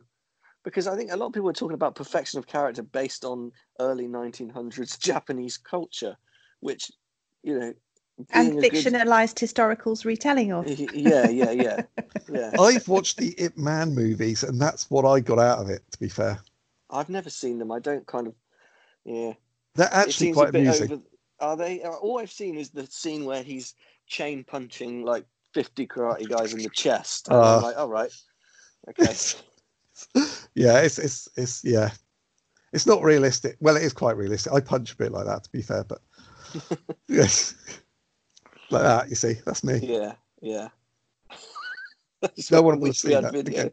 Yeah, that's what you need. We're just going to cut the clip of this out and put that up. I think you should just leave it to people's imagination. Oh yeah. So I think that'll be good. Okay, well, just in case we don't, Andy punches like a 5-year-old girl. There you go. Yeah. To be fair, my daughter was 5. She was a lot better than that. She was Fair pretty enough. good. Yeah. That's another one of the styles, though, I find that's very similar to karate their opinions. What bullshit? Yeah. Well, no, like I'll just say the Wing Chun. I've met a few Wing Chun people who are very, very like, oh, we're better than anyone and everyone. Well, Bruce Lee trained in Wing Chun, that's what you normally get. Yeah, and then he left it behind. Yeah. I was gonna say, then he went and did something else. But yeah, well, I mean, it's like I said, at the Bash, we have this Shotokan versus the world. I wouldn't even necessarily class myself as a Shotokan practitioner anymore. No. But it's all about the fun of it. And some people I think some people look like, oh my God, what are they doing? But then they realise it is just stupid. Yeah. So the first ever one was the tug of war. And then because we won so easily, we had 20 odd people compared to about 7. We put some of our guys on the other team. And then they won. And then we realised that Shotokan could lose. So we put all our blokes back on our own team again. Just so we what sure you should say is Shotokan's so strong that all you need to do is take a couple of them over to your side and you'll win. Exactly. And we had we got a trophy and everything. It's, it's really, really sad. Yeah. But funny. It's, yeah. And we have Wado Corner, where we make the Wado people go and sit. No, to be fair, they made their own corner. They called it Wado Corner. They had a fire there and everything, and everyone goes over there after the barbecue and drinks. Really, really bad homemade stuff, and really good homemade stuff, actually. Wado Corner. So that's great. Yeah. And then where I camp now, Jan comes and camps next to me usually, and Steve camps the other side, and we call that Sensei Corner now. Even though you're not allowed to call yourself Sensei, it's called Sensei Corner. And it just, and you can see how traditions form because stuff starts happening every year now, and it's like, oh, okay, so that's happened and that's happening again, but it's stuff like that I think the karate world desperately needs, though. Yeah, it's stuff, it's just that we just got to lighten up a bit and not take everything so seriously. It's you can't say anyone's been to the Bash and not got some great knowledge and training out of it. But it doesn't have to be like. Well, it is that classic strict, thing. You can take your training seriously without taking yourself seriously quite easily. Absolutely, yeah. And well, I mean, you've trained with me. You know what I'm like when I'm teaching. You can say, I mean, you're far enough away at the moment. You're more than welcome to say we hated your course. It was shit, and that's fine. But definitely not. I'm not going to say that because you'll be at another grading of mine in the future. So I loved it, Andy, and I've never learned so much. And you're wonderful. Just bring cake, then you can say what you like. It doesn't matter. Okay. Although to be fair, I find I get way more out of like someone that would teach the way you teach than this super strict, because there's never a point, and I'll probably speak for everyone. There's never a point when you're teaching where you don't feel like you can ask you a question, or do you know what I mean? Ask you to come into something. Like where some people you're like, oh God, should I ask? Do I need to put my hand up? What do I do? Do I kneel in the corner and put my head to the floor and wait? Like what do I do here? Like with you just shout over it. It's just easy, relaxed, and you get way more out of it. That's how that's how I like to train. So I think that's why I teach like that. Because it's how I am. I don't think I can change just to go around and horse. It was like even in the grading afterwards, me and Joe were sat at the table for the sparring, and I was like, should we get the gloves on? You're like, yeah, let's go. I'll grab the gloves and join in. I've had some strange. So one of my old instructors was so pissed off that I left. He actually phoned me up in the middle of the night, pretending to be someone else, and was prank calling me in the middle of the night. Wow. Yeah. Well, that's what you do when you're 17 and your first girlfriend's gone. Yeah. I mean, to be fair, I did prank call when this COVID thing started. I prank called both my parents, pretending to be a COVID health officer, and tried to ensure that them and their partners were keeping 2 meters apart during the pandemic. And they were like, "Sorry, what? But we live together." I was like, "Yeah, but you make sure that you're 2 meters apart. If you can be in separate rooms at all times, that would be great because we really want to stop the spread." Oh my God, that's different though. Yeah, I mean that's pranking your parents is till they get too old, and then you're just shouting at them. No, what I said was because they're going what? I've never heard of that though. A karate instructor prank calling you because you left. That's great. It was, and that was, so I think it was, the original one was about 1 a.m. And it wasn't that long after my youngest was born. So we had a baby as well. So it was, it wasn't appropriate, shall we say. So see, one of two things happened with that as well, which both are equally as stupid. One is he's gone, right, at 1 o'clock tomorrow morning, I'm going to get up and I'm going to ring Andy and I'm going to say this. Or he was sat at home at that time, bored out of his mind and gone, do you know what I'm going to do? I'm going to ring Andy because he left, both of which are as sad as each other. I think he had a couple to drink. I was going to say, you need a few on board to be able to do that, don't you? It's crazy. Yeah. So what was the call? What was he saying? So I don't know whether you've heard of him. There's a guy who used to live in Swindon called Lee Childs, and he was one of the first big Taekwondo things. Heard the name. I think he left to go to America eventually, but he was sort of like the forerunner of all the ones nowadays that you get these massive Taekwondo associations, and he did that. He did. And he had a Ferrari and all sorts when he was really young because he made so much money out of it. And he rang up, this karate instructor ran up and he was going, oh, this is Lee Childs. I'm ringing you about joining my academy. And so I worked out who it was from what he said. The fact he knew, I mean, it couldn't have just been a random person. And then I think I got the accent at the end and I was like, okay, I know who this is. Because I was asleep at the time, obviously. You know what it's like when you've had a kid and you're just like, I'm asleep whenever the kid's asleep. I am asleep. That's the rules. And yeah, so unbelievable, really. Yeah, that's crazy. It was pretty nuts. So he was, just tending to try and get me into the Lee Childs Academy of Taekwondo. That's mad. Yeah. That is actually mad. Perfection of character, see, all the way through there. Perfection of character. Yeah, there you go. Yeah. What should we do? Let's ring up somebody. You bastard. You left me. Yeah, see, people do get funny when you leave, I think. Joe's had similar experiences. Yeah, it's not easy. Yeah, no. And when people leave me, I feel, sometimes you think, oh, for God's sake, why? Yeah. But I'm more than happy to have a grown-up conversation. I'd like to know why, because if people leave, you sort of think, well, what am I not giving them? Although sometimes I force people away because they're not doing what they want to do. So if I teach in the way I teach for applied, I don't like saying applied karate, but I teach karate for self-protection as our main goal. It's obviously not the only goal, or otherwise I'd just teach self-protection, but it's karate with that emphasis. If someone wants sport or competition, there's no point in training with me. Yeah. So I'll send them off somewhere else. Yeah. If people want to do a lot of sparring, generally we don't do massive amounts of sparring. That's a whole nother conversation about sparring and whether that's good, bad, or indifferent. So I might send them somewhere else or say to them, you might want to do this. If they just want to do groundwork, they might want to go and do jiu-jitsu. If they can stand the macho culture that seems to be in jiu-jitsu, or some of the jiu-jitsu clubs, shall we say. Yeah, for sure. I love jiu-jitsu, but it's that is the one thing that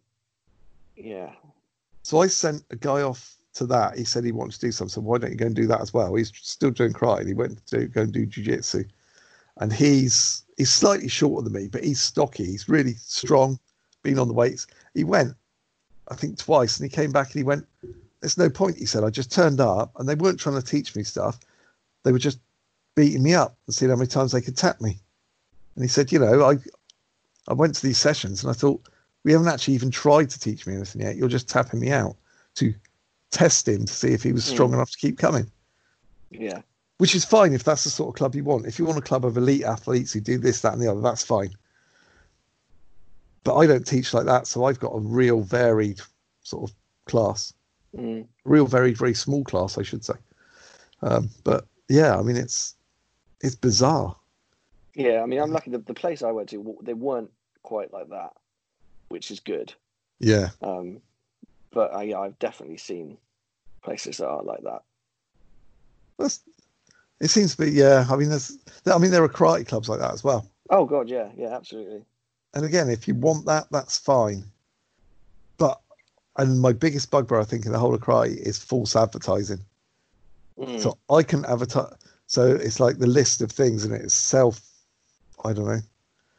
self-improvement. You'll gain this, you'll gain that, you'll gain the other. You gain self-protection. You gain about 58 different things, and usually all the classes are near enough the same. You go, well, if you're doing sport, that's going to be different to self-protection.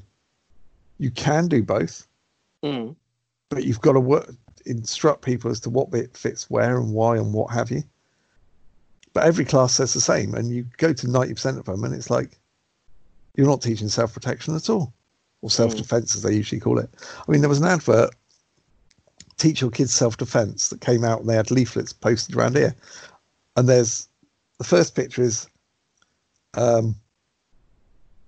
kid. There's a bloke in a car, and there's a kid by this car. So it's like, okay, here's the bloke in the car. Yeah. And then in the second picture, the bloke's getting out of the car and the kid's taking up a fighting stance. Oh my God. And you're like, yeah, that's definitely the best self-protection for that kid. Get into that fighting stance and get ready to fight a fully grown adult, because that's going to work out well for you. And that's what they're teaching. And you're like, stuff like that. Yeah. It's so bad. Terrifying. And also, I mean, apart from all the things that are so wrong with that just leaves aside the fact that that kind of attack on children is tiny. You know, almost all the attacks on children are going to be amongst people they know. Yeah, that's very true. You know? It's just, yeah. And the same people who did that, they were teaching a self-defense course, as they called it. And the week before it started, in the local paper, one of their students had been attacked by somebody in the street, and they managed to use their skills to fend them off. By the way, next week, do you want to come and do our self-protection course? And you're like, Jesus Christ. It's just awful. Truly, truly awful. So, yeah. I mean, if someone comes to me and they go, do you do this? I would say no or yes, depending on what it is. And I think people should be more honest about what they teach. Yeah, 100%. And that really annoys me. Because if you go along and they're going, oh, we'll do the, I don't know, defense against this. And you're like, so they teach karate and they go, and here's the self-protection part of it, which is totally different to what you've been doing before. Mm-hmm. You know, do they not fit together at all? No, it's a different part. Like, yeah. How does that work then? Yeah. And yeah, that annoys me. A lot of places are still like that, though. Like, we're going to do our kata, which is separate from our kihon, which is separate from our kumite. Then we've got this. Then we've got this. It's all like there's no joints. Things. Yeah. And I nearly gave up karate because I didn't, on more than one occasion, because I was like, well, I don't understand how the kata fits in. I was like, well, what's the point? Why are we doing this kata? I used to even quite enjoy it then, but I was like, what's the point? Okay, but the secret is in the kata. Okay. Is anyone ever going to tell me what that secret is? Yeah. Train more and it will come to you. Oh, no, it won't. Hate that. No, it won't.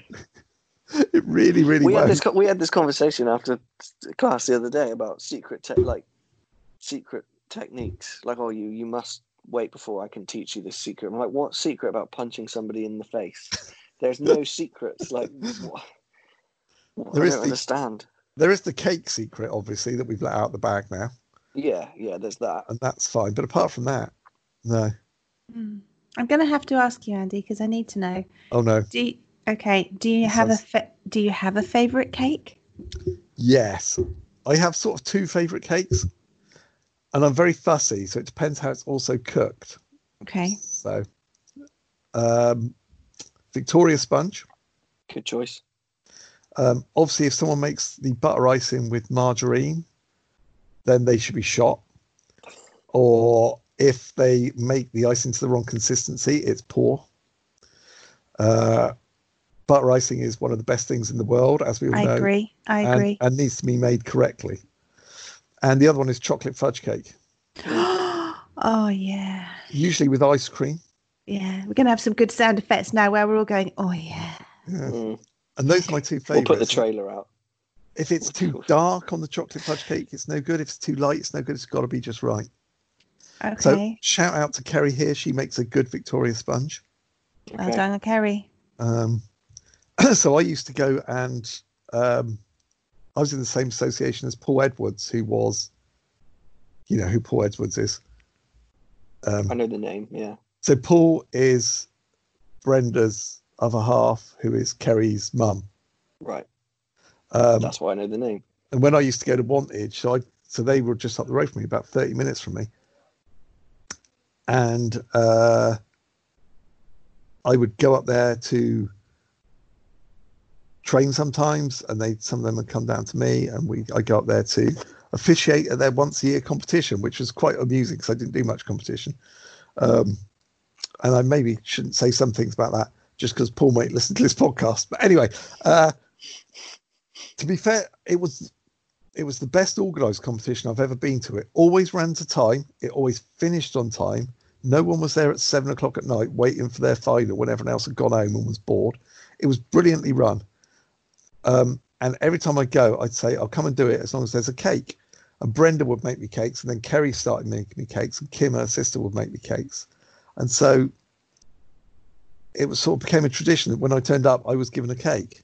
And generally Victoria Sponge is the one I asked for. And they made them properly, unlike most places, which it's very hard. Skipton Castle makes a very good Victoria Sponge, if anyone's going that way at any point. If we get locked down again, people could go to Barnard Castle and see if there's any good cake there. Any reports on good Victoria Sponges will be taken seriously. Okay, send them in. Where did you get your best Victoria Sponge? And if anyone sends in, like a shop made one, like in Tesco's or Sainsbury's or whatever, then never tune into this podcast again, because obviously you are a heathen and don't understand anything about karate or cake, which to me is intertwined. So yeah, they're the same. It's just part of it. Yeah. Yes. So not carrot cake. I thought that was kind of like the karate kind of official cake. No, only for karate nerds. Okay. Yes, they all go on about it because they think it's healthy, whereas it's fitness cake. What are they thinking?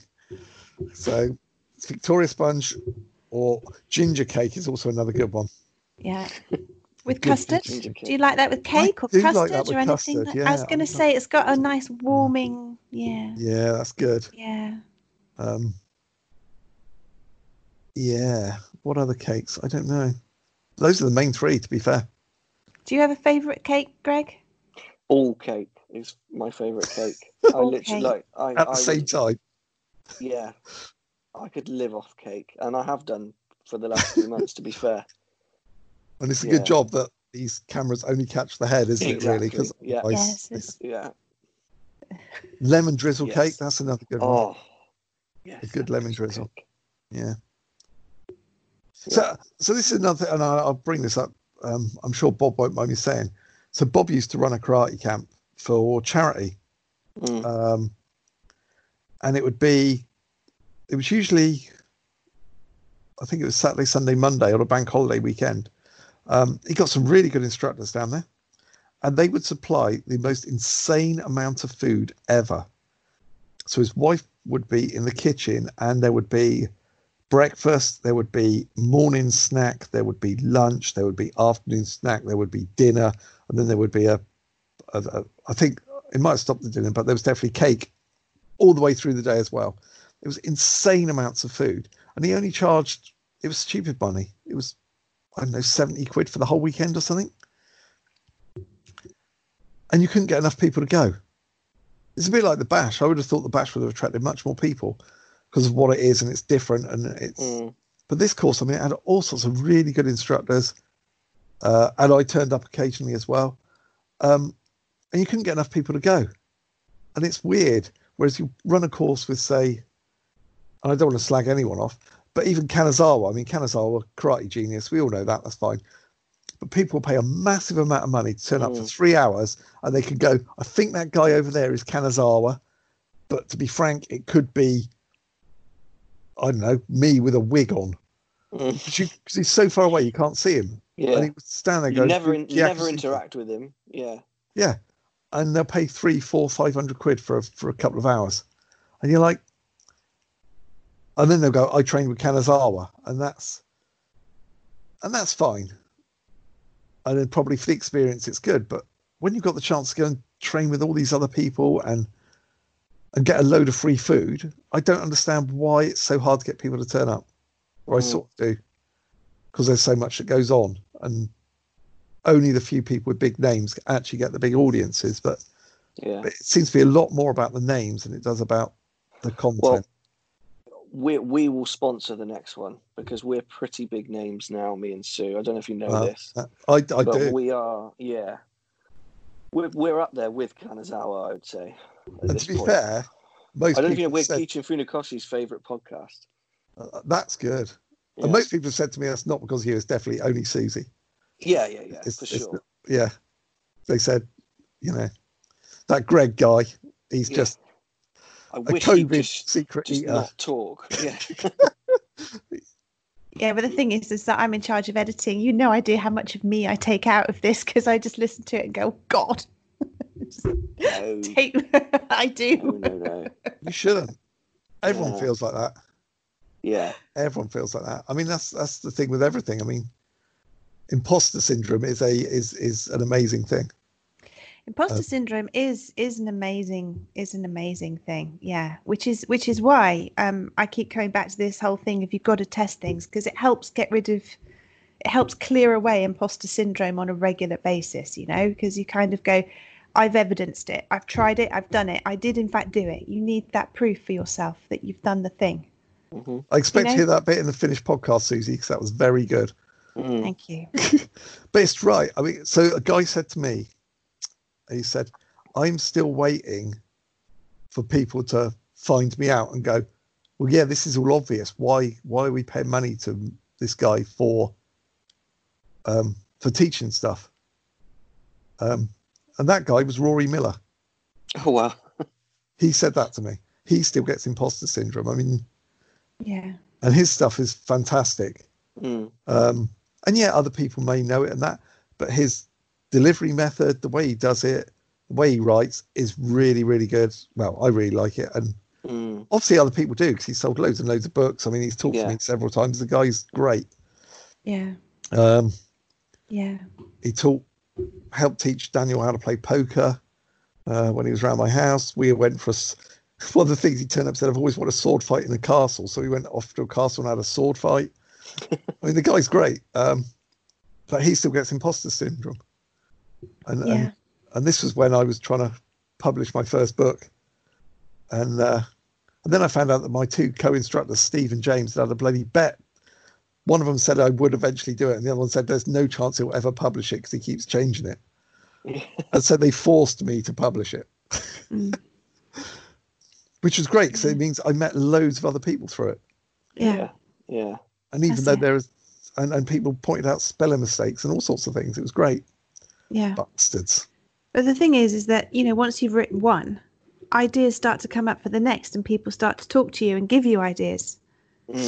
And so the next one comes, but none of that would have happened if you didn't do the first one. So the first one might, it didn't, but your first one might have sucked. Lots of people's first efforts at things suck, but there can't be a second and a third and a fourth and a much better one until you've done that crappy first effort. The crappy first effort is essential. Yes. I can just release mine, and if it's crap, it's all good. Yes. I'm just going to point out to the podcast here that my first book is fucking awesome. Yeah. Okay, go on then. What is your first book, and where can you buy it? First one first. So my first book is called From Shotokan to the Street, and it's not about Shotokan at all. It was just the title I always had to get people to buy the book. Any martial art really, and it's just about how you need to train if you want to train for self-protection rather than just competition. The most thing that gets talked about that book to me nowadays is the fact that I'm grabbing someone's balls on the cover. It seems to be a thing. This is how you normally greet people, or? It was, in our club. It's just what you do. Perfectly normal. Yeah. the idea was different. The cover's actually not. I couldn't get the cover to work how I wanted it to be, so I had a picture of everyone in gis in my karate class and me in normal street clothes. I think I put a suit on for it, and it was going to be that. And then there was me on the street in my gi fighting against people in normal clothes. So it's sort of like the swapping cool. of it. Yeah. But I couldn't get the publishing tool to do it, so it just ended up with a picture of me in my gi smashing someone's head into some railings and grabbing someone else's balls at the same time, which is quite amusing in itself. And yeah, it just goes through all the things you do in normal karate and why and how you should think about training them to change it from normal 3Ks training into what you should really probably be doing. And even occasionally someone will say something about a bit of it and I'll be like, oh yeah, that was quite good.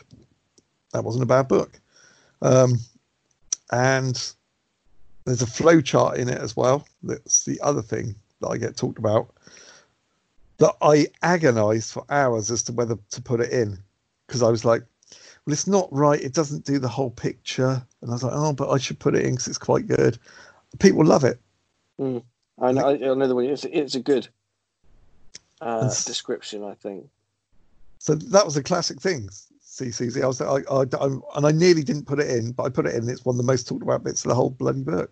It's insane. And so I wrote that and got it out there, and it sold relatively poorly, to be fair, depending on how many books you think you can sell in a niche of a niche of a niche market. It's on the Lulu platform, Lulu Publishing. You can buy it through Amazon, but if you do, I make basically no money at all on Amazon Make a Load. Whereas if you buy it through Lulu, I make very little money. But hey, it pays for ingredients to make my next cake. Yeah, there you go. Which is important. And then I've got about 400 unfinished books, to be fair. But the next one, I decided to do something different, and that's The Problem of Practical Karate. And I started looking at that from, everyone says, oh, I do practical karate. Well, what the bloody hell is practical karate? Yeah. And so I asked, I think we've got 17 people wrote for that book. But what I didn't want to happen, so you've got like Vince Morris wrote for it for me. Ian Abernathy's wrote for it. I mean, there's loads of people. I don't want to start naming because I'll forget someone and someone will be offended and then, well, fuck off. But sorry, I've got into the swearing mode now, haven't I? That's fine, don't worry. And so all the authors wrote for it, but it's all anonymous. You don't know who wrote which one. You can find out at the back of the book. I wasn't going to put it in at all, but a couple of the authors said that they really wanted to. And so you can go to the back of the book and look who wrote it. But the whole point is it's anonymous. And so what you do is you read the words and you weigh them in your own mind and see if you agree with them or disagree with them. Whereas what you'll find is generally at the moment, and this is no disrespect to Ian at all, if Ian says something, half of the applied karate community go, us. The word is God. Us. Yeah. It's gospel. Yeah. And I've got this thing, whereas if I agree with everything you say, it probably means I'm not thinking. And so eventually, if I find something I disagree with, I'm usually quite happy because I'm like, oh, okay. So I am still thinking for myself. I'm not just being led blindly down an alley. And Ian's great. And his stuff that he does is amazing. And he's really good. But too many people, I'm getting worried that people will follow it blindly and just go, yep, that's right. And so the whole idea of the book was you've got these anonymous essays that you read, and then you have to go, well, I think he's right there, and I disagree with him there. And you could be someone completely opposite to you who thinks something totally different, but you don't know who it is. So you don't have that original thing. The book starts off hilariously in making you try and write your own essay before you even start reading it, and then I ask people to send them to me if they want to. And I have received a few essays of people who actually have done what they were meant to do, which is really quite cool. And then you read all these essays and you formulate your opinion. Then you write another essay and you compare it to your first essay. So it's really homework as well. And so the whole anonymous idea was, I thought, really, really good. And some people have agreed that it's a really good idea. And some people have definitely not written essays because they were like, sod off, I'm not writing an essay. But I like your book. And I know some people have looked up names in the back before they started reading, which, if you read the introduction, tells you you're doing it wrong. Yeah, yeah. But yeah, I really like that book. And I think the idea for it was great. And I really like the cover of that one as well, because that's just Scrabble tiles with people's surnames. And I'm right. And yeah, well, there may be another version of that to do with something different coming up soon. Nice. I say soon, not soon. It took 10 years to finish the first book. Within the next 10 years, there's another one coming. Well, I've half written a book about Funakoshi's precepts and how you train them. Oh, I like that. So, That's good. And that's got references to cake and fried breakfasts. So, if you want to know how Funakoshi and fried breakfast comes together, that will be the book for you. There you go. It's very important. But yeah, I've half written it, and then I get bogged down in other things, and I get distracted quite easily. I'm not a finisher. Let's put it that way. See, it's starting things is my problem. I talk myself out of it far too much. Sue would agree with that. You do a bit, but once you've actually got started, you're actually really good. You're on a roll at the moment with creating stuff. So yeah. Well, yeah, I'm trying to get the idea I told you about off the ground. Yes. Which I think should be decent. Yeah. We're mucking around with some ideas at the moment, so it's all quite good. But yeah, it's I'm bad at finishing as well. You should be. But no, I'm bad at finishing stuff as well. So I tend to try and enlist people to put me under pressure, or go and do it with someone. Yeah. You know, that's it. The first book got finished because of the pressure of other people. Yeah, exactly. You've got to do something with things, especially if there's no consequence to not doing it. Well, that's it. I mean, I've got so many ideas, and I'm a very good starter and ideas person. I go, that'd be a great idea. And I can see it in my mind, the finished product, going, yeah, that'd be great. Actually getting to that finish is like, oh, Christ, really? I have to do the actual work now. Mm-hmm. Yeah. It's funny that, because people in the office have said the same, I'm sure. Yeah, but you still got a job, Andy. It can't be that bad. I have still got a job. Yeah. I mean, they haven't sacked you yet, so you must be doing something occasionally. It could happen. Yeah. Who knows? Yes. So yeah, I mean, I've got loads of other books in the Funakoshi ones in there. I've got another one that I want to joint write with a load of people with the same anonymous idea. But I've got to get my head round. Just got to get on with it. I wanted to finish the Funakoshi one first, so it's sort of like, doesn't look like I just make other people write all my books for me. As people keep taking the piss out of me for all the time. Was that the book you got other people to write? Yes, it was. Yes, it was. Yeah. Yeah, it was your idea, and you wanted that concept putting out there, and people have found benefit in it. So you did create it. Yeah. You did create it. You didn't write every word in it, but you created it. It wouldn't exist if you hadn't have got in touch with all of those people. So it's your creation. It is my creation. There you go. And yeah, I've got to do it again.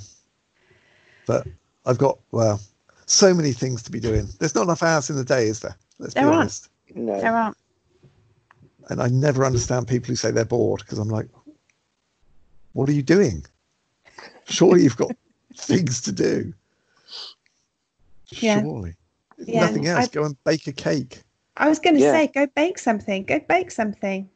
Tidy something. Throw something away. Go for a bike ride. Go for a walk. Something.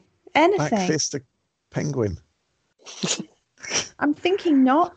Only because travel restrictions are in, and it's hard to go visit the penguins. So actually, they're quite hard. They might give you a good kick in. Yeah, I was going to say they might, or good pecking. Good pecking. Yeah, exactly. Yeah. No one wants that. Nobody needs that. No.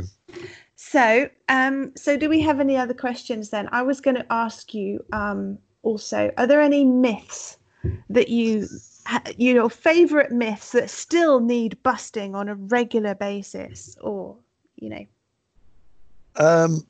God, Sensei is always right. Yes. Okay. We should bust that one. They're not, but I agree. Sensei is always right. They're not always right, No, they're not always right. and in a lot of cases, they're full of shit Mm-hmm. because they haven't actually done any research. They've just copied what their instructor told them. Their instructor was not very good, and their instructor was somebody who probably couldn't speak English anyway, and so it's just that's where a lot of the problems with karate come. Yeah, absolutely. Straight back leg. They never said straight back leg. That's not how it works. And yeah, there's so many things that come out. Kime is not Kime. It's just What is Kime then? Oh God, how many hours of this podcast have we got? I was going to say, yeah. So my very fast, if someone says, so Kime generally is taught or was taught to me as the tension of the whole body in a single unit at a single point in time to deliver the maximum benefit of a technique. Yeah. Okay. Whereas Kime really is just focus of technique. Yeah. You don't want to be stiff all over. No. Let's get into that podcast again now. Start to don't want to be stiff everywhere when you're delivering techniques, then you're stopping and you have to start momentum again. Yeah. But you need the correct bit. So if your wrist, there you go, I'm doing the bloody camera thing again. If your wrist is floppy wrist, floppy wrist, yeah, then it needs the tension in the right places.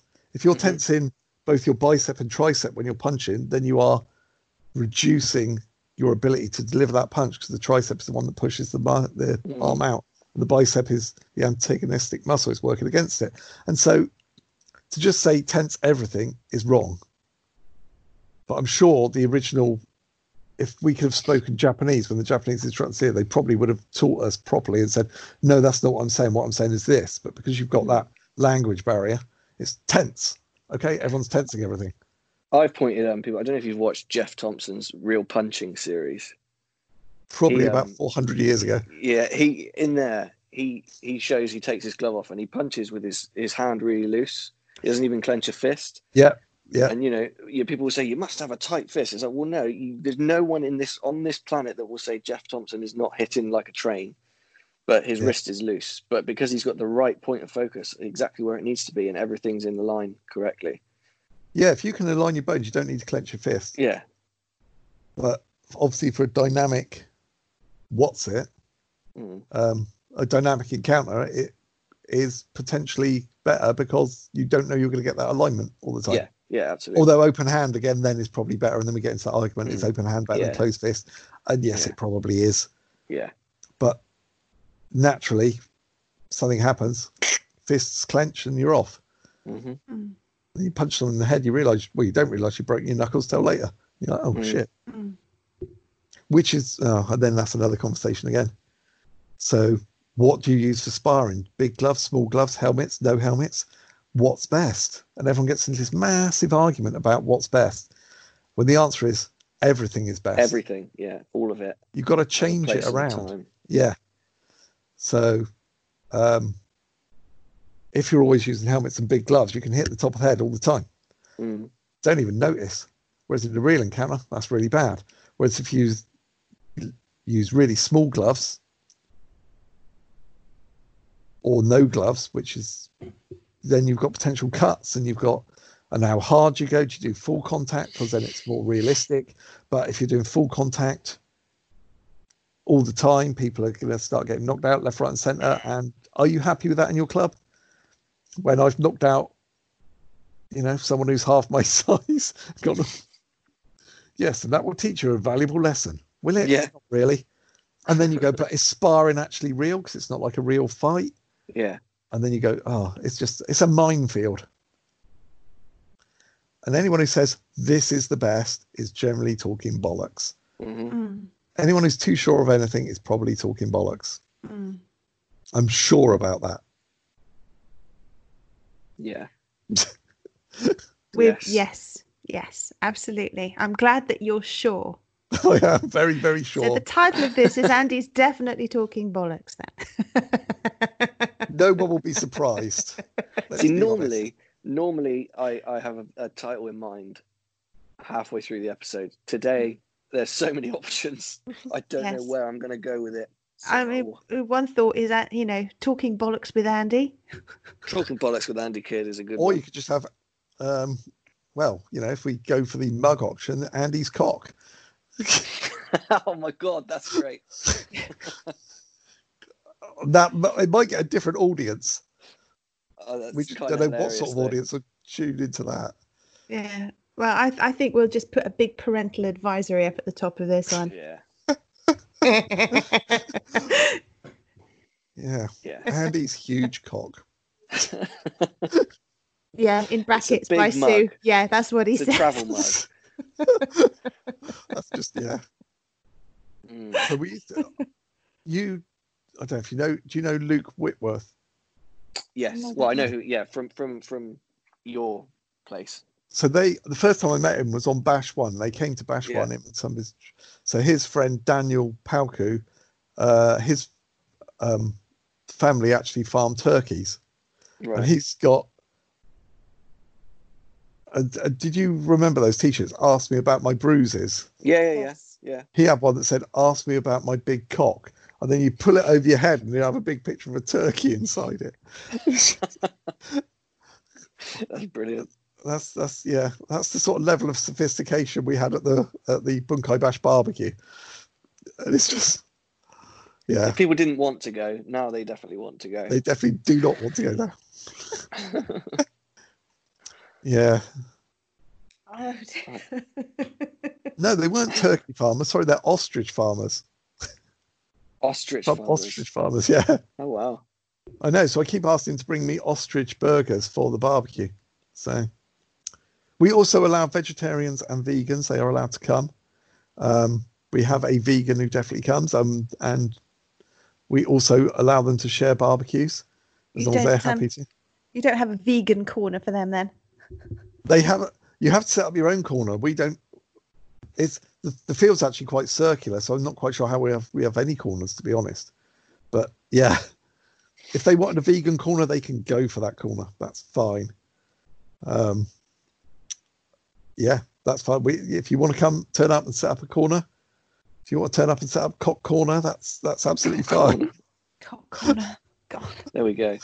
Don't know who's. You might get Be some the most dodgy visits in visited the corner. night. It'd be an right. awful lot of people.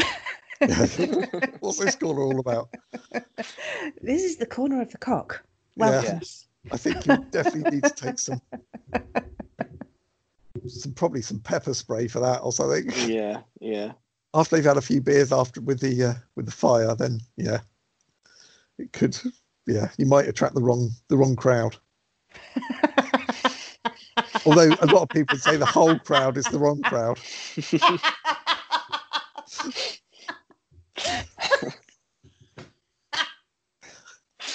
Sue's lost it. Yeah, Sue's she's gone. definitely gone. Yeah. You good, Sue? You all right there? Yeah, no, I'm good. I was just thinking that basically you just have the whole field in the one corner, so you might as well Yeah. just like. Yeah, it would be that sad. Yeah. Mm. Oh my goodness, we've been talking for ages. Is there anything that you wanted to tell us, Andy, that you wanted to talk about that's like the most amazing thing that you really wanted to say, or that you think that people should be thinking about or talk about? Well, I mean, no, we don't have to stop at the moment. There are men still digging my garden and walking around weirdly. I thought they'd be going for the pipe that leads between the main street and the house, but they seem to be wandering all around my garden. I have no idea why. You're sure they're from the water board? yeah, they're Yeah. secretly robbing you. They're not secretly rob us, no. They're casing the joint. They wouldn't get a lot out of us. So I think one of the thing I wrote about at the back end of my first book, which is still pretty important to me, is that you should be doing karate for you. Mm. And some people will turn up and they will do karate for 20 odd years and they'll still be doing what their instructor wants, even though they want to do something else. So people Yeah. come on courses or seminars with people and they go, people used to come on the Ian seminars and go, I really love what Ian does. I go, well, why don't you do it then? Oh, because either my instructor won't let me, or if they ran their own club, it'd be a bit difficult. How would we do gradings? Run your own grading. How would I do that? It's easy. If you really want me to, I'll turn up and run a grading for you. It's a piece of piss. Who can we get insurance with? Anybody, literally anybody. Okay. That'd be really good, but yeah, I don't know. And they wouldn't do it. And they go back to doing what they did before, which was basically 3Ks karate. And they turn up again a year later and go, this is great. I love this. Are you doing anything about it? We do a little bit in the club, but we don't show the chief instructor. What? Okay. Why don't you view your own thing? Oh, no, I couldn't do that. Loyalty. Doing inverted commas marks there, or rabbit ears, what you've called. Yeah. Classic loyalty card. So they end up doing a hobby in their free time of something they're not really enjoying as much as they could do. And to me, that's nuts. Yeah. I had one guy turn up at a seminar with Ian, and this guy in his association is a fifth Dan. And he's like, yeah, okay, I've turned up. And we're doing the classic photograph. Do you want to be in the photo? I can't be in the photograph. Me and the students can't be in the photograph. Why not? Oh, the chief instructor wouldn't like it. I know who the chief instructor is because I used to train with him. Us. And I was talking to him and he went, oh yeah, so this guy wouldn't like it. He goes, yeah, it's silly really, because he was the best man at my wedding. And you're like, so the best man at your wedding, obviously, well, whether he just included him because he was his karate instructor or not, I don't know, which is very sad. So any of my students watching, I don't want to be best man at your wedding unless I actually like you. So just, you know.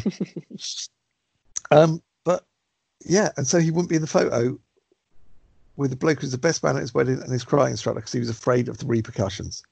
That's insane. Yeah, that's just nuts. You're like, so this is a grown-ass man, fifth Dan, must have been in his 40s or whatever, I don't know. Obviously got a job, a mortgage, a wife, a family, all the things that real life people have, but he's too scared to tell his karate instructor he went on a course where he might have learned something. Oh my God, what is he doing? Insane. That's absolutely insane. It's insane, and it's also just so heartbreaking. Yeah.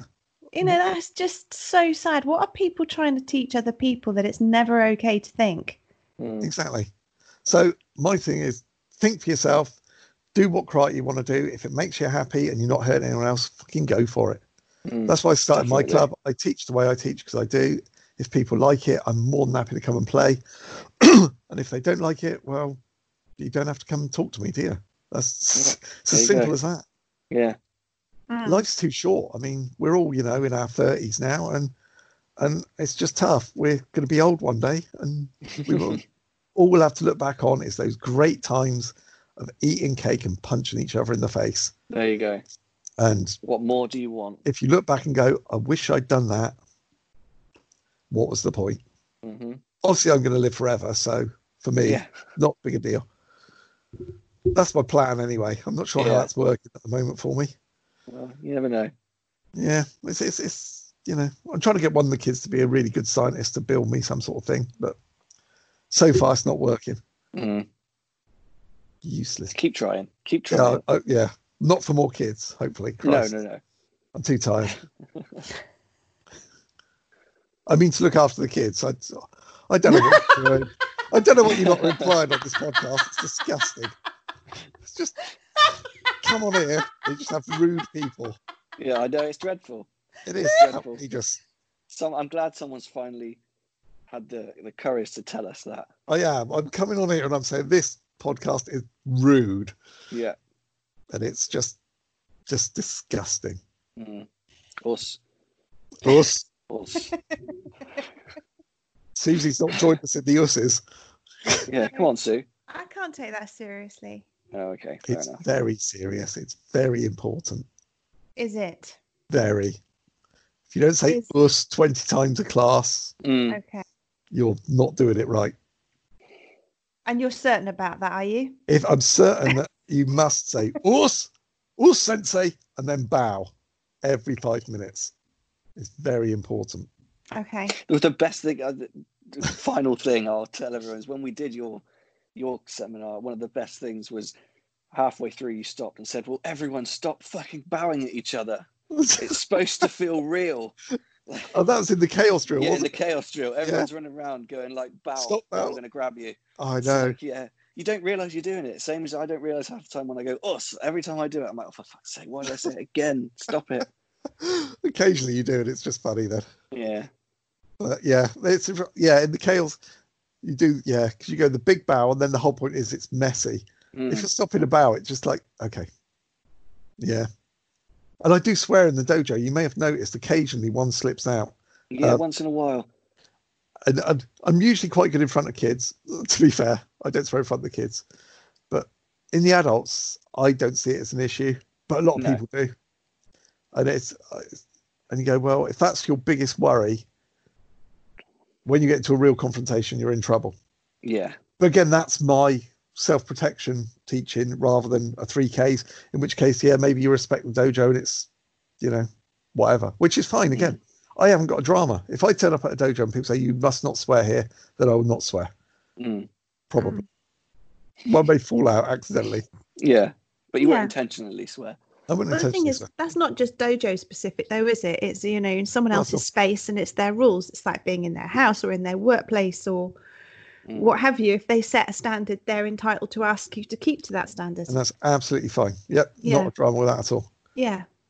But when it's my dojo, then swearing is allowed. Yes. Yes. Because some dojos you don't even eat in, do you? No. And that makes no sense, because where's your cake? What's going on? Where's the cake? I don't understand. Yeah, it makes no sense at all. Is there a particular cake that's especially good for eating while you're wearing white gi for people like me who, just have no control and just spill it everywhere instantly? Well, I always think of the gi as something that is there to be ruined eventually. So I don't care. I keep trying. I mean, cake stains doesn't matter. Blood doesn't matter. Who cares? Blood. Rip doesn't matter. Although, so I'll tell you one more story before I keep pouring the shit out of you and your audience. So when I was don't worry, Andy, we'll cut most of it. Don't worry. Yeah, just cut all of it. Here's a 5-minute podcast. I was going to say, with Greg and Sue. We've got no guests this week.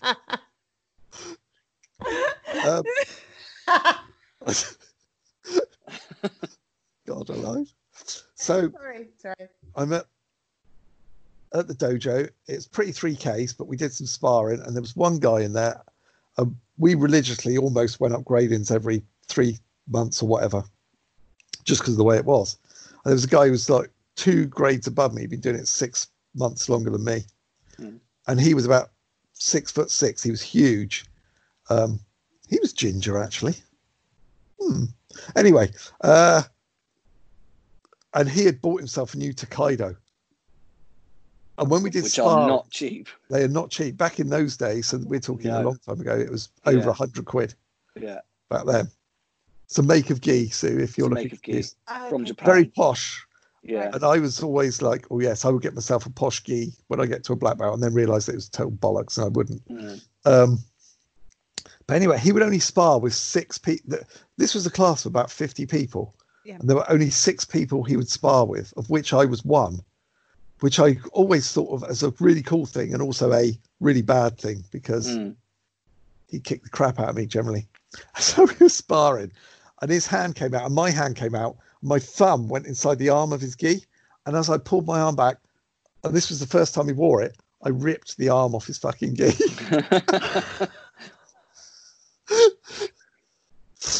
And he looked at me and I looked at him, and I was like, fair enough. And then he kicked the shit out of me for the next 5 minutes. Oh my days. He didn't ask me to pay for it though, or anything like that. So fair play for that. But he did kick the crap out of me for the next, I think it's 5 minutes, probably about 30 seconds. Yeah. But it felt like 5 minutes. Yeah. But yeah, he was all right. I liked him really. But it was sort of, he'd only fight a few people, because everyone else, he said, there's no point. They won't even try, because they were just scared of him, so they just run away. Whereas I've got that stupid, well, I've got to try. Yeah. Because I'm an idiot. douche. I think I'm winning. Yeah. I'm sure his fist is going to get tied before my face. Yeah. Look how many times I've headbutted his hand. Yeah. Come on. Yeah. There was good bits to those days as well. Yeah. But yes. Right. We said us a lot. Us. Us. I like Andy's way of saying it. It's really Yeah. good. Yeah. I think, well, it's part of the Bunkai Bash thing now. I think we might have a us off at the next Bunkai Bash to see who can Oh, do I the like that. longest us. Yeah. You kind of really draw it up. Us. Yeah. Yeah. Yeah. It's yeah. Well, you have to be, a high grade to do that. Do you? You can't just be anybody. Yeah. Every Dan you get, it gets longer. Yeah.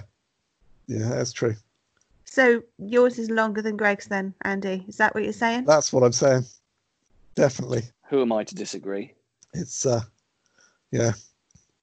I'm not sure it goes up as much as Greg's, but I think we need to compare them at some point. Bunkai Bash 2021. Oh dear God. Yes. Okay. So mine then presumably is only going to be us. That's it. That's all I'm allowed. That's all you're allowed. As a lowly brown belt, that's all I can have. Us. Mm-hmm. Yeah. Although that's better than the white belts, isn't it? Mm-hmm. So they're not even allowed to say it. If they say it, you just slap them. Yeah. No, you haven't got them right yet. You haven't earned the us yet. Oh, that is so sad. Which is another whole conversation about grading, isn't it? Mm-hmm. But we won't get into that now.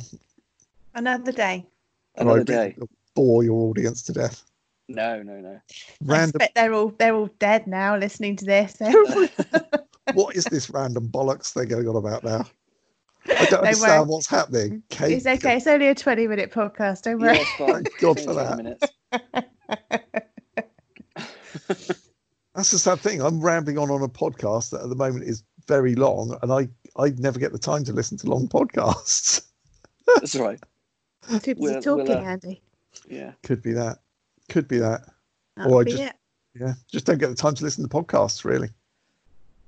Well, I need- apart from ours, apart from the Obviously, yours. I best, have the best of podcast all the in the world. podcasts. I have listened to some of yours, some of Ian's, and some of Les Bubka's. Mm-hmm. And you have to say Bubka like that. Bubka. He doesn't know that, but I'm telling him that now. I Okay. don't know how you pronounce Bubka. it. That's it. Bubba. Bubka. Yes, that's Bubba. it. Yes. Apparently, was that because Rowan Atkinson had so many troubles with B?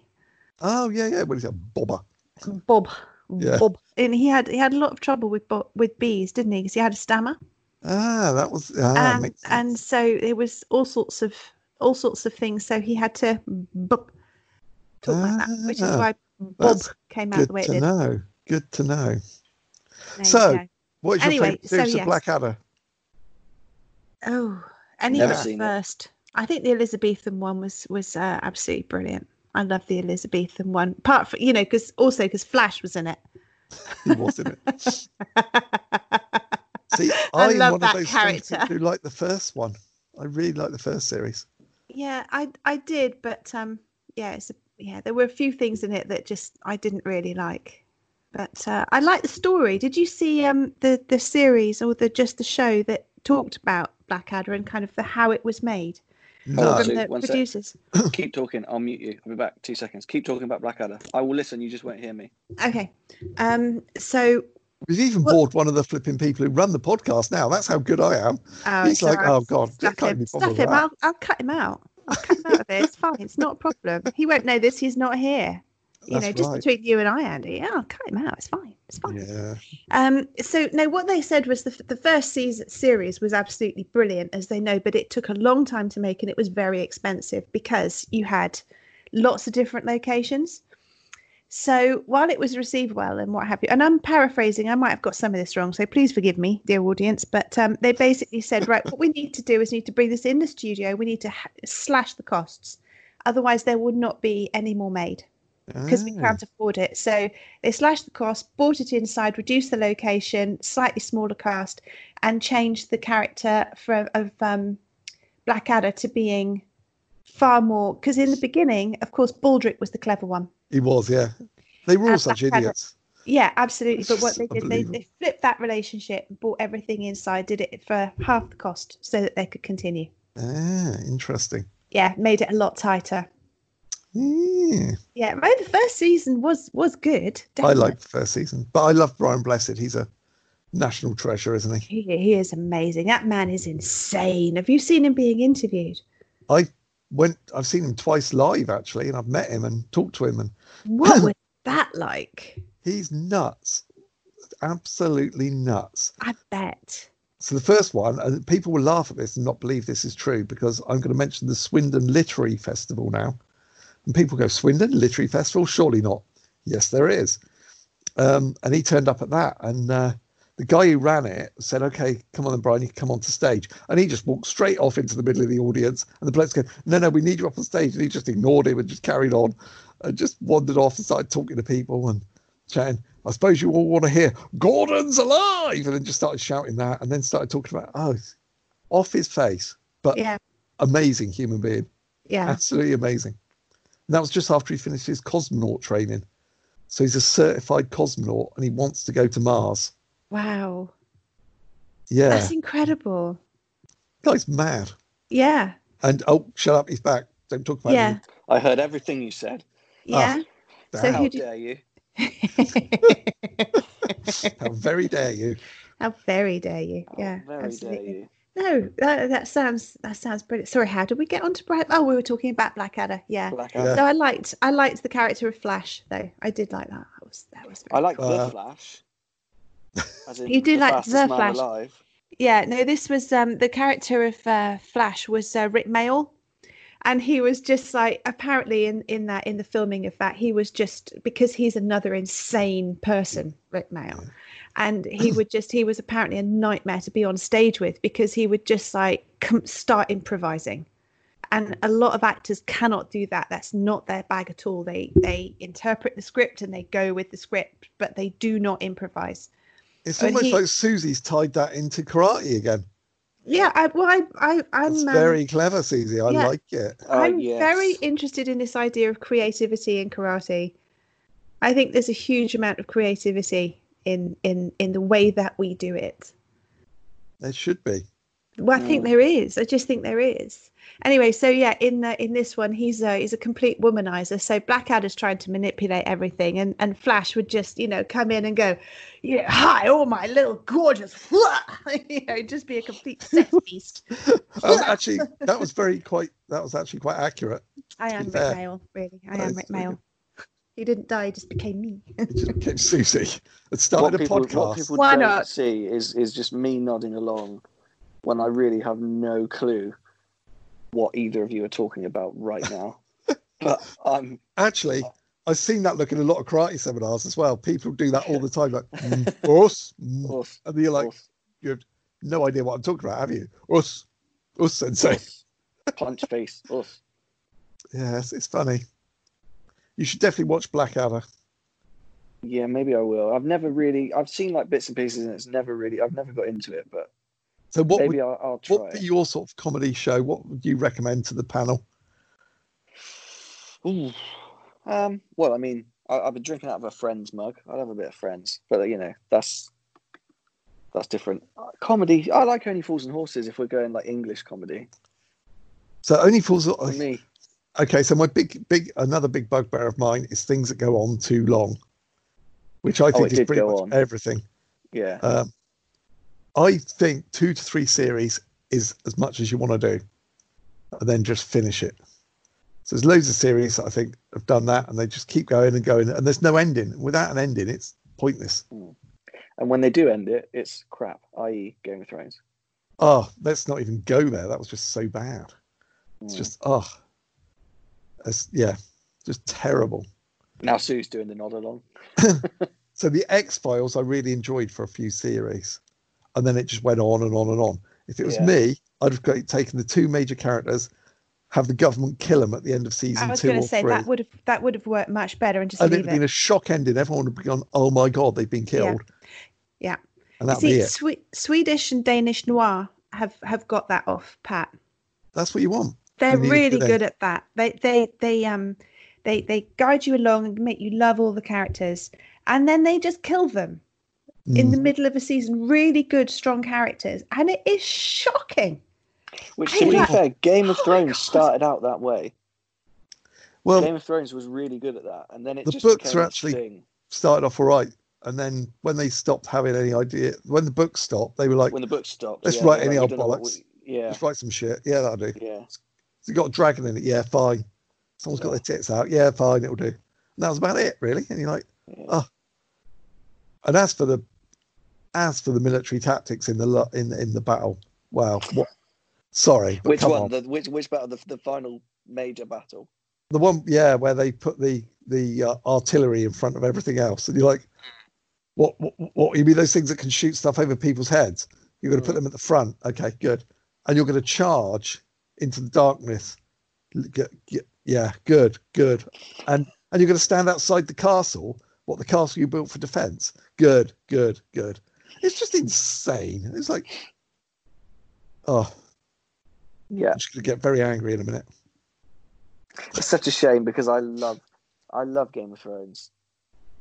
Like, It was- I do. I genuinely loved it up until I did enjoy the final season for what it was, but it just was not the same. It was no. I'll never watch it again now. That's it. It's gone. Get rid of those DVDs. Don't want them anymore. Bollocks to it. It's gone. It's like when they finished the last few series of Doctor Who with Sylvester McCoy were pretty bad, but it's a shame it didn't carry on after that. Because in my world, it didn't. It's shocking. Like Star Wars. There's only 3 Star Wars movies. That's it. No. There's 6 Star Wars movies. No. I grew up on the prequels. Susie, is there any way we can kick him out of this chat? To The be fair, if prequels you're get going to too talk much about hate. Doctor Who and Star Wars, I'll kick you both out. Doctor No, Who had some very good writing early on. Doctor Who was Yeah. originally meant to be a history show. And the first episode, he was meant to go back in time every week, and you were meant to learn about history. So it's going to be, fictitious, but you'd learn about history through it. And then Terry Nation in the second one went, what if he could go forward in time? And wrote about the Daleks, changed the show forever. I didn't know that. That's interesting. There you go, see? What are you talking about on the Karate Podcast? Doctor Who Star Wars. and Blackadder. Yeah. I can't believe. Oh, yeah. You've got me onto the Star Wars thing now. Okay, what do you need to say about Star Wars then? We Off need your another. chest. We need another 3 hours, Sue. I think. Do we? Mm. Do we really? I mean, I So have just to big make problems. Greg feel young, I saw the first Star Wars at the cinema, the original Did you one. really? Oh, Yeah. Thanks for that. We walked to the cinema from our house, which was probably about 3 miles, maybe a bit less. And halfway to the cinema, my mum turned round to my dad and said, Sid. So my dad's name is Sid Kidd. He said, Sid, you still got your bloody slippers on. And he would walk everywhere in his slippers if he got a chance. And so, yeah, we walked to the cinema 3 miles in his slippers to watch Star Wars. Yeah. Mm. See, they're classics. You need to watch them. All of them. I have seen them. I haven't seen the most recent ones, but I have seen them. The most recent ones I have problems with. The other 6, I He's don't. got a twitch in his eye. Look, he's started twitching his eye. The most recent one. No, generally, the most recent ones, I like them, but they're just, yeah. What? What's wrong with They suffered from Being 3 crap. separate. Well, they didn't have an overall story that they wanted to tell. It didn't feel like the other 2 trilogies were like, right, this is the story of the trilogy. We're going to break it down into 3. This one was like, here's a story, here's another story. Oh, and now we're going to try and tie everything together and ignore the second story that nobody liked. Look, and Susie's sitting there with her hand in front of her face going, bloody grown men talking about space cowboys and Indians, for Christ's sake. No, I don't Where even did it mind all go space wrong? cowboys and Indians. It's just like, oh, I just can't with Star Wars. I've tried. You I've like tried. any sci-fi, Susie? Sci-fi. I like Say Red Star Wolf. Trek. Red Dwarf. Red Dwarf. What about Hitchhiker's Guide to the Galaxy? Love it. I've got the trilogy in 5 parts in the hallway. Have you watched the original BBC TV? Yes, and Yeah. the Radio 4 series. Yep. Excellent. Yep. Good stuff. Hitchhikers is solid gold. It is. And totally Red Dwarf is brilliant too. So I don't mind things necessarily set in space, but I have tried Star Wars. I've seen it. It was fine. You know what? Princess Leia kicked ass. She was great. I liked the Wookiee. That was fine. But no. Then she can all of a sudden fly. Yeah. In I the just latest ones. Yeah. Sorry. Fly through space. That was interesting. Sorry. I'm not the one. Not the one. Sorry. I'm not the one. That's Keanu Reeves, surely you were talking about. I was going to say Keanu Reeves is the one. Yeah. Yes. Oh, that was good. The Matrix. That was good. That was good, actually. Second two were not so much. Yeah. No. I'm not the podcast co-host for Star Wars that you're looking for. There you go. Oh, very nice. Very well done. Impressive. Yeah. I listen. Most impressive.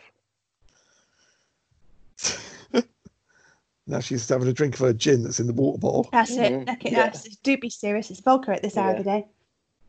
I just go for the mix now, gin and vodka at the same time. It seems to work for me. Fair play. It gets you through the day. I used to like mix Baileys and Blue Label vodka. Oh, I don't like Baileys. Vodka and red wine. Pardon? Vodka and red wine? Nice. That's a bit of a humdinger. I think atrocious mixes that we've got us off our tits many times in the past is a different podcast. Yeah, I think you're right. We could get lots of people to join in on that one. We'll do a Zoom call. Yeah. And everyone's welcome. Live stream. To be fair, that is Saturday night at the Bunkai Bash after the barbecue. They all sit around a fire, or some of them. The ones who have trouble getting up for training on Sunday generally. And everyone brings homebrew now. So Brian made some homebrew called Uke's Revenge, which is pretty awesome. It's had its own personalised label on the back made by Luke, which you can only read if you're over 18 because it's rude. And it was excellent. And people bring all sorts of homemade brews now to test. That's really good. Yeah. And some people have trouble getting up the next day. Mm. I used to I've been to Belarus a few times, 3 times I think, and it's where we were was a little remote village, and we stayed with families, but they all make their own brew, vodka, made out of whatever. It's proper moonshine. And over there, drinking is, it's just like if you go to their house, they will give you something to drink, and you will drink it. It's polite. So we would have this stuff, and it was unbelievable. You take a sip, it's like, oh god, this stuff, it's just rough as hell. And so I hope this is all right to go out on this podcast. You tell me if it's not. But we would neck it. We would be given a couple of shots, just neck it. But we did not get drunk. We got high. We were absolutely high off this. So 2 shots of this, high as a kite, up for hours, giggling, eating chocolate, stoned out of our minds. Without doubt, it was amazing stuff. Went to a Polish wedding. Same stuff, I expect. Yeah. So we went in after when we went and sat down at the table, and there was 3 on each side of this square table, and the whole table is piled full of food. With a bottle of vodka on each corner, piled full of food. And I'm like, this looks like a good spread.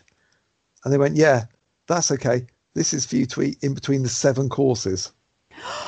And we're like, oh shit, loosen off that belt. Here we go. And they had, it's amazing. Absolutely outstanding. And the amount of different vodkas they had was insane. And we all did that, and it went on and on and on. We went to bed early because we had the kids with us, even though that was pointless because we were in the same hotel where the wedding was. So that was pointless. I think they finished, and they said they would do a shorter one. And they finished about 4 or 5 in the morning.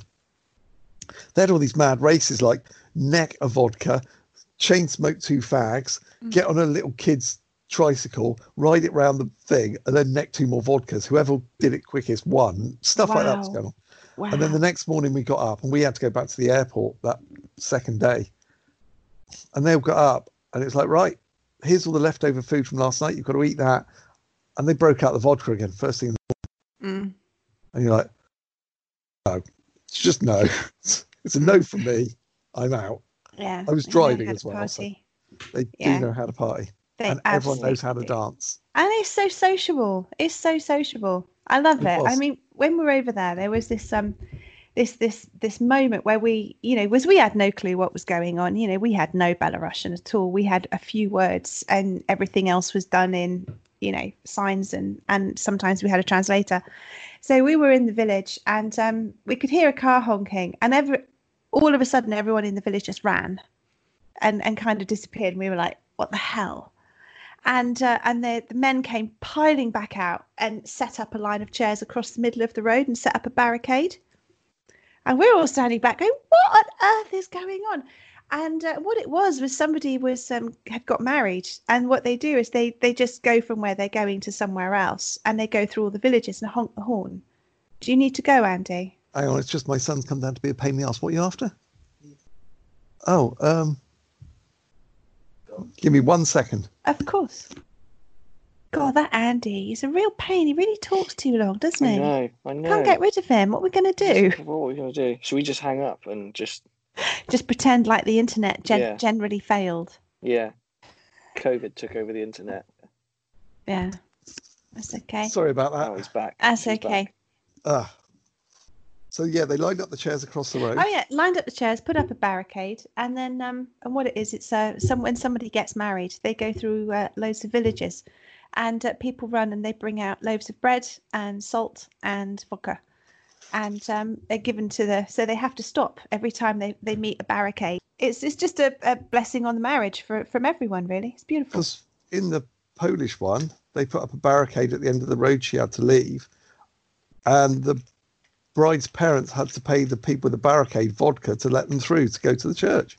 Isn't that So gorgeous? the other way round. Yeah, lovely. Interesting. Yeah. But we all had to parade through the streets with a band behind us and all sorts of stuff.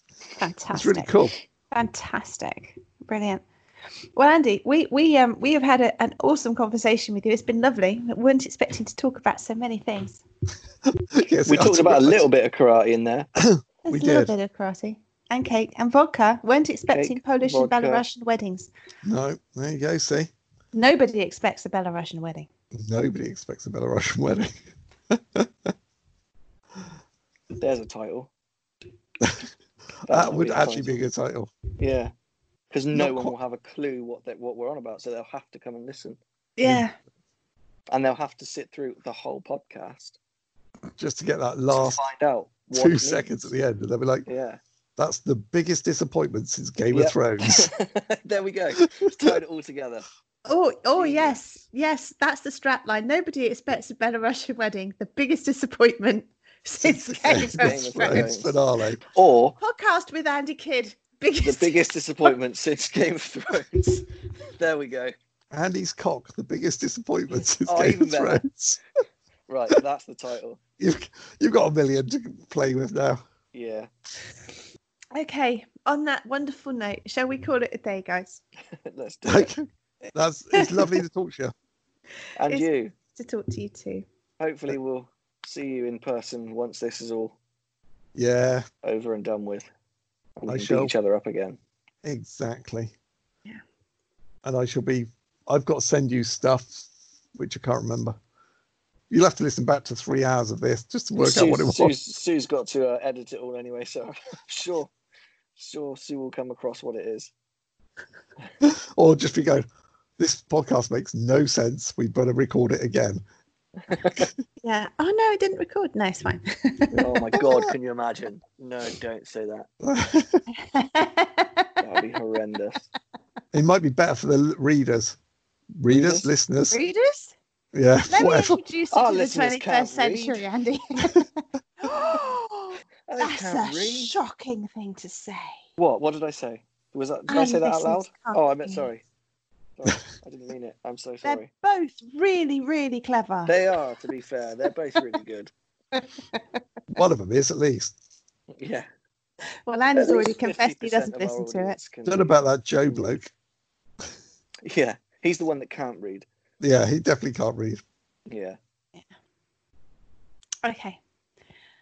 Thank you for your time, Andy. Anytime, mate. I'm more than Thank happy you. to chew the fat with you at any point whatsoever. We will definitely do it again. We'll get the other bastards in as well.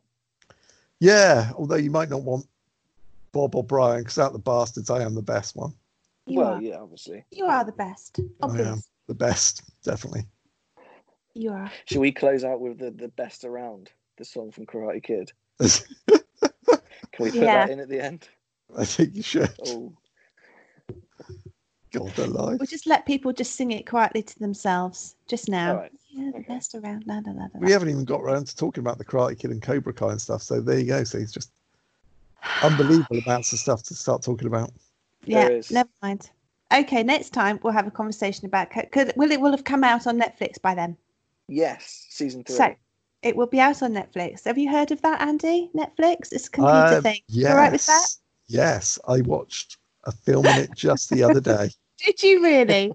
Well done. On the computer machine, I expect. On the PlayStation Mark IV. Wow. Wow, get you. I know. I am very technologically advanced. Good for you. I have my helper.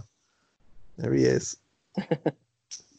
In case I need any assistance with technological marvels of the universe. I've also just managed to get a Spotify account.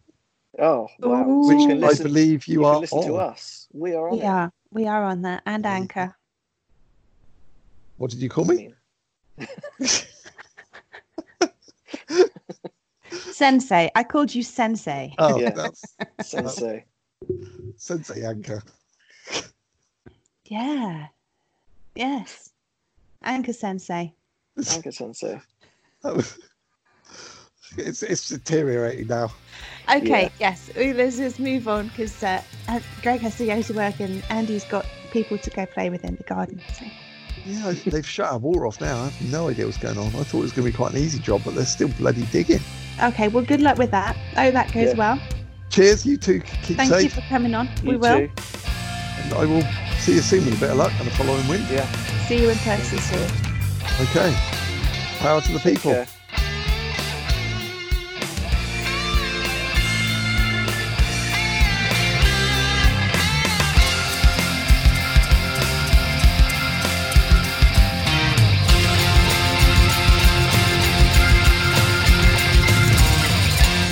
The biggest bastard in karate is. I can't believe we lost him. Oh my God. Oh, he's gone. That would be good.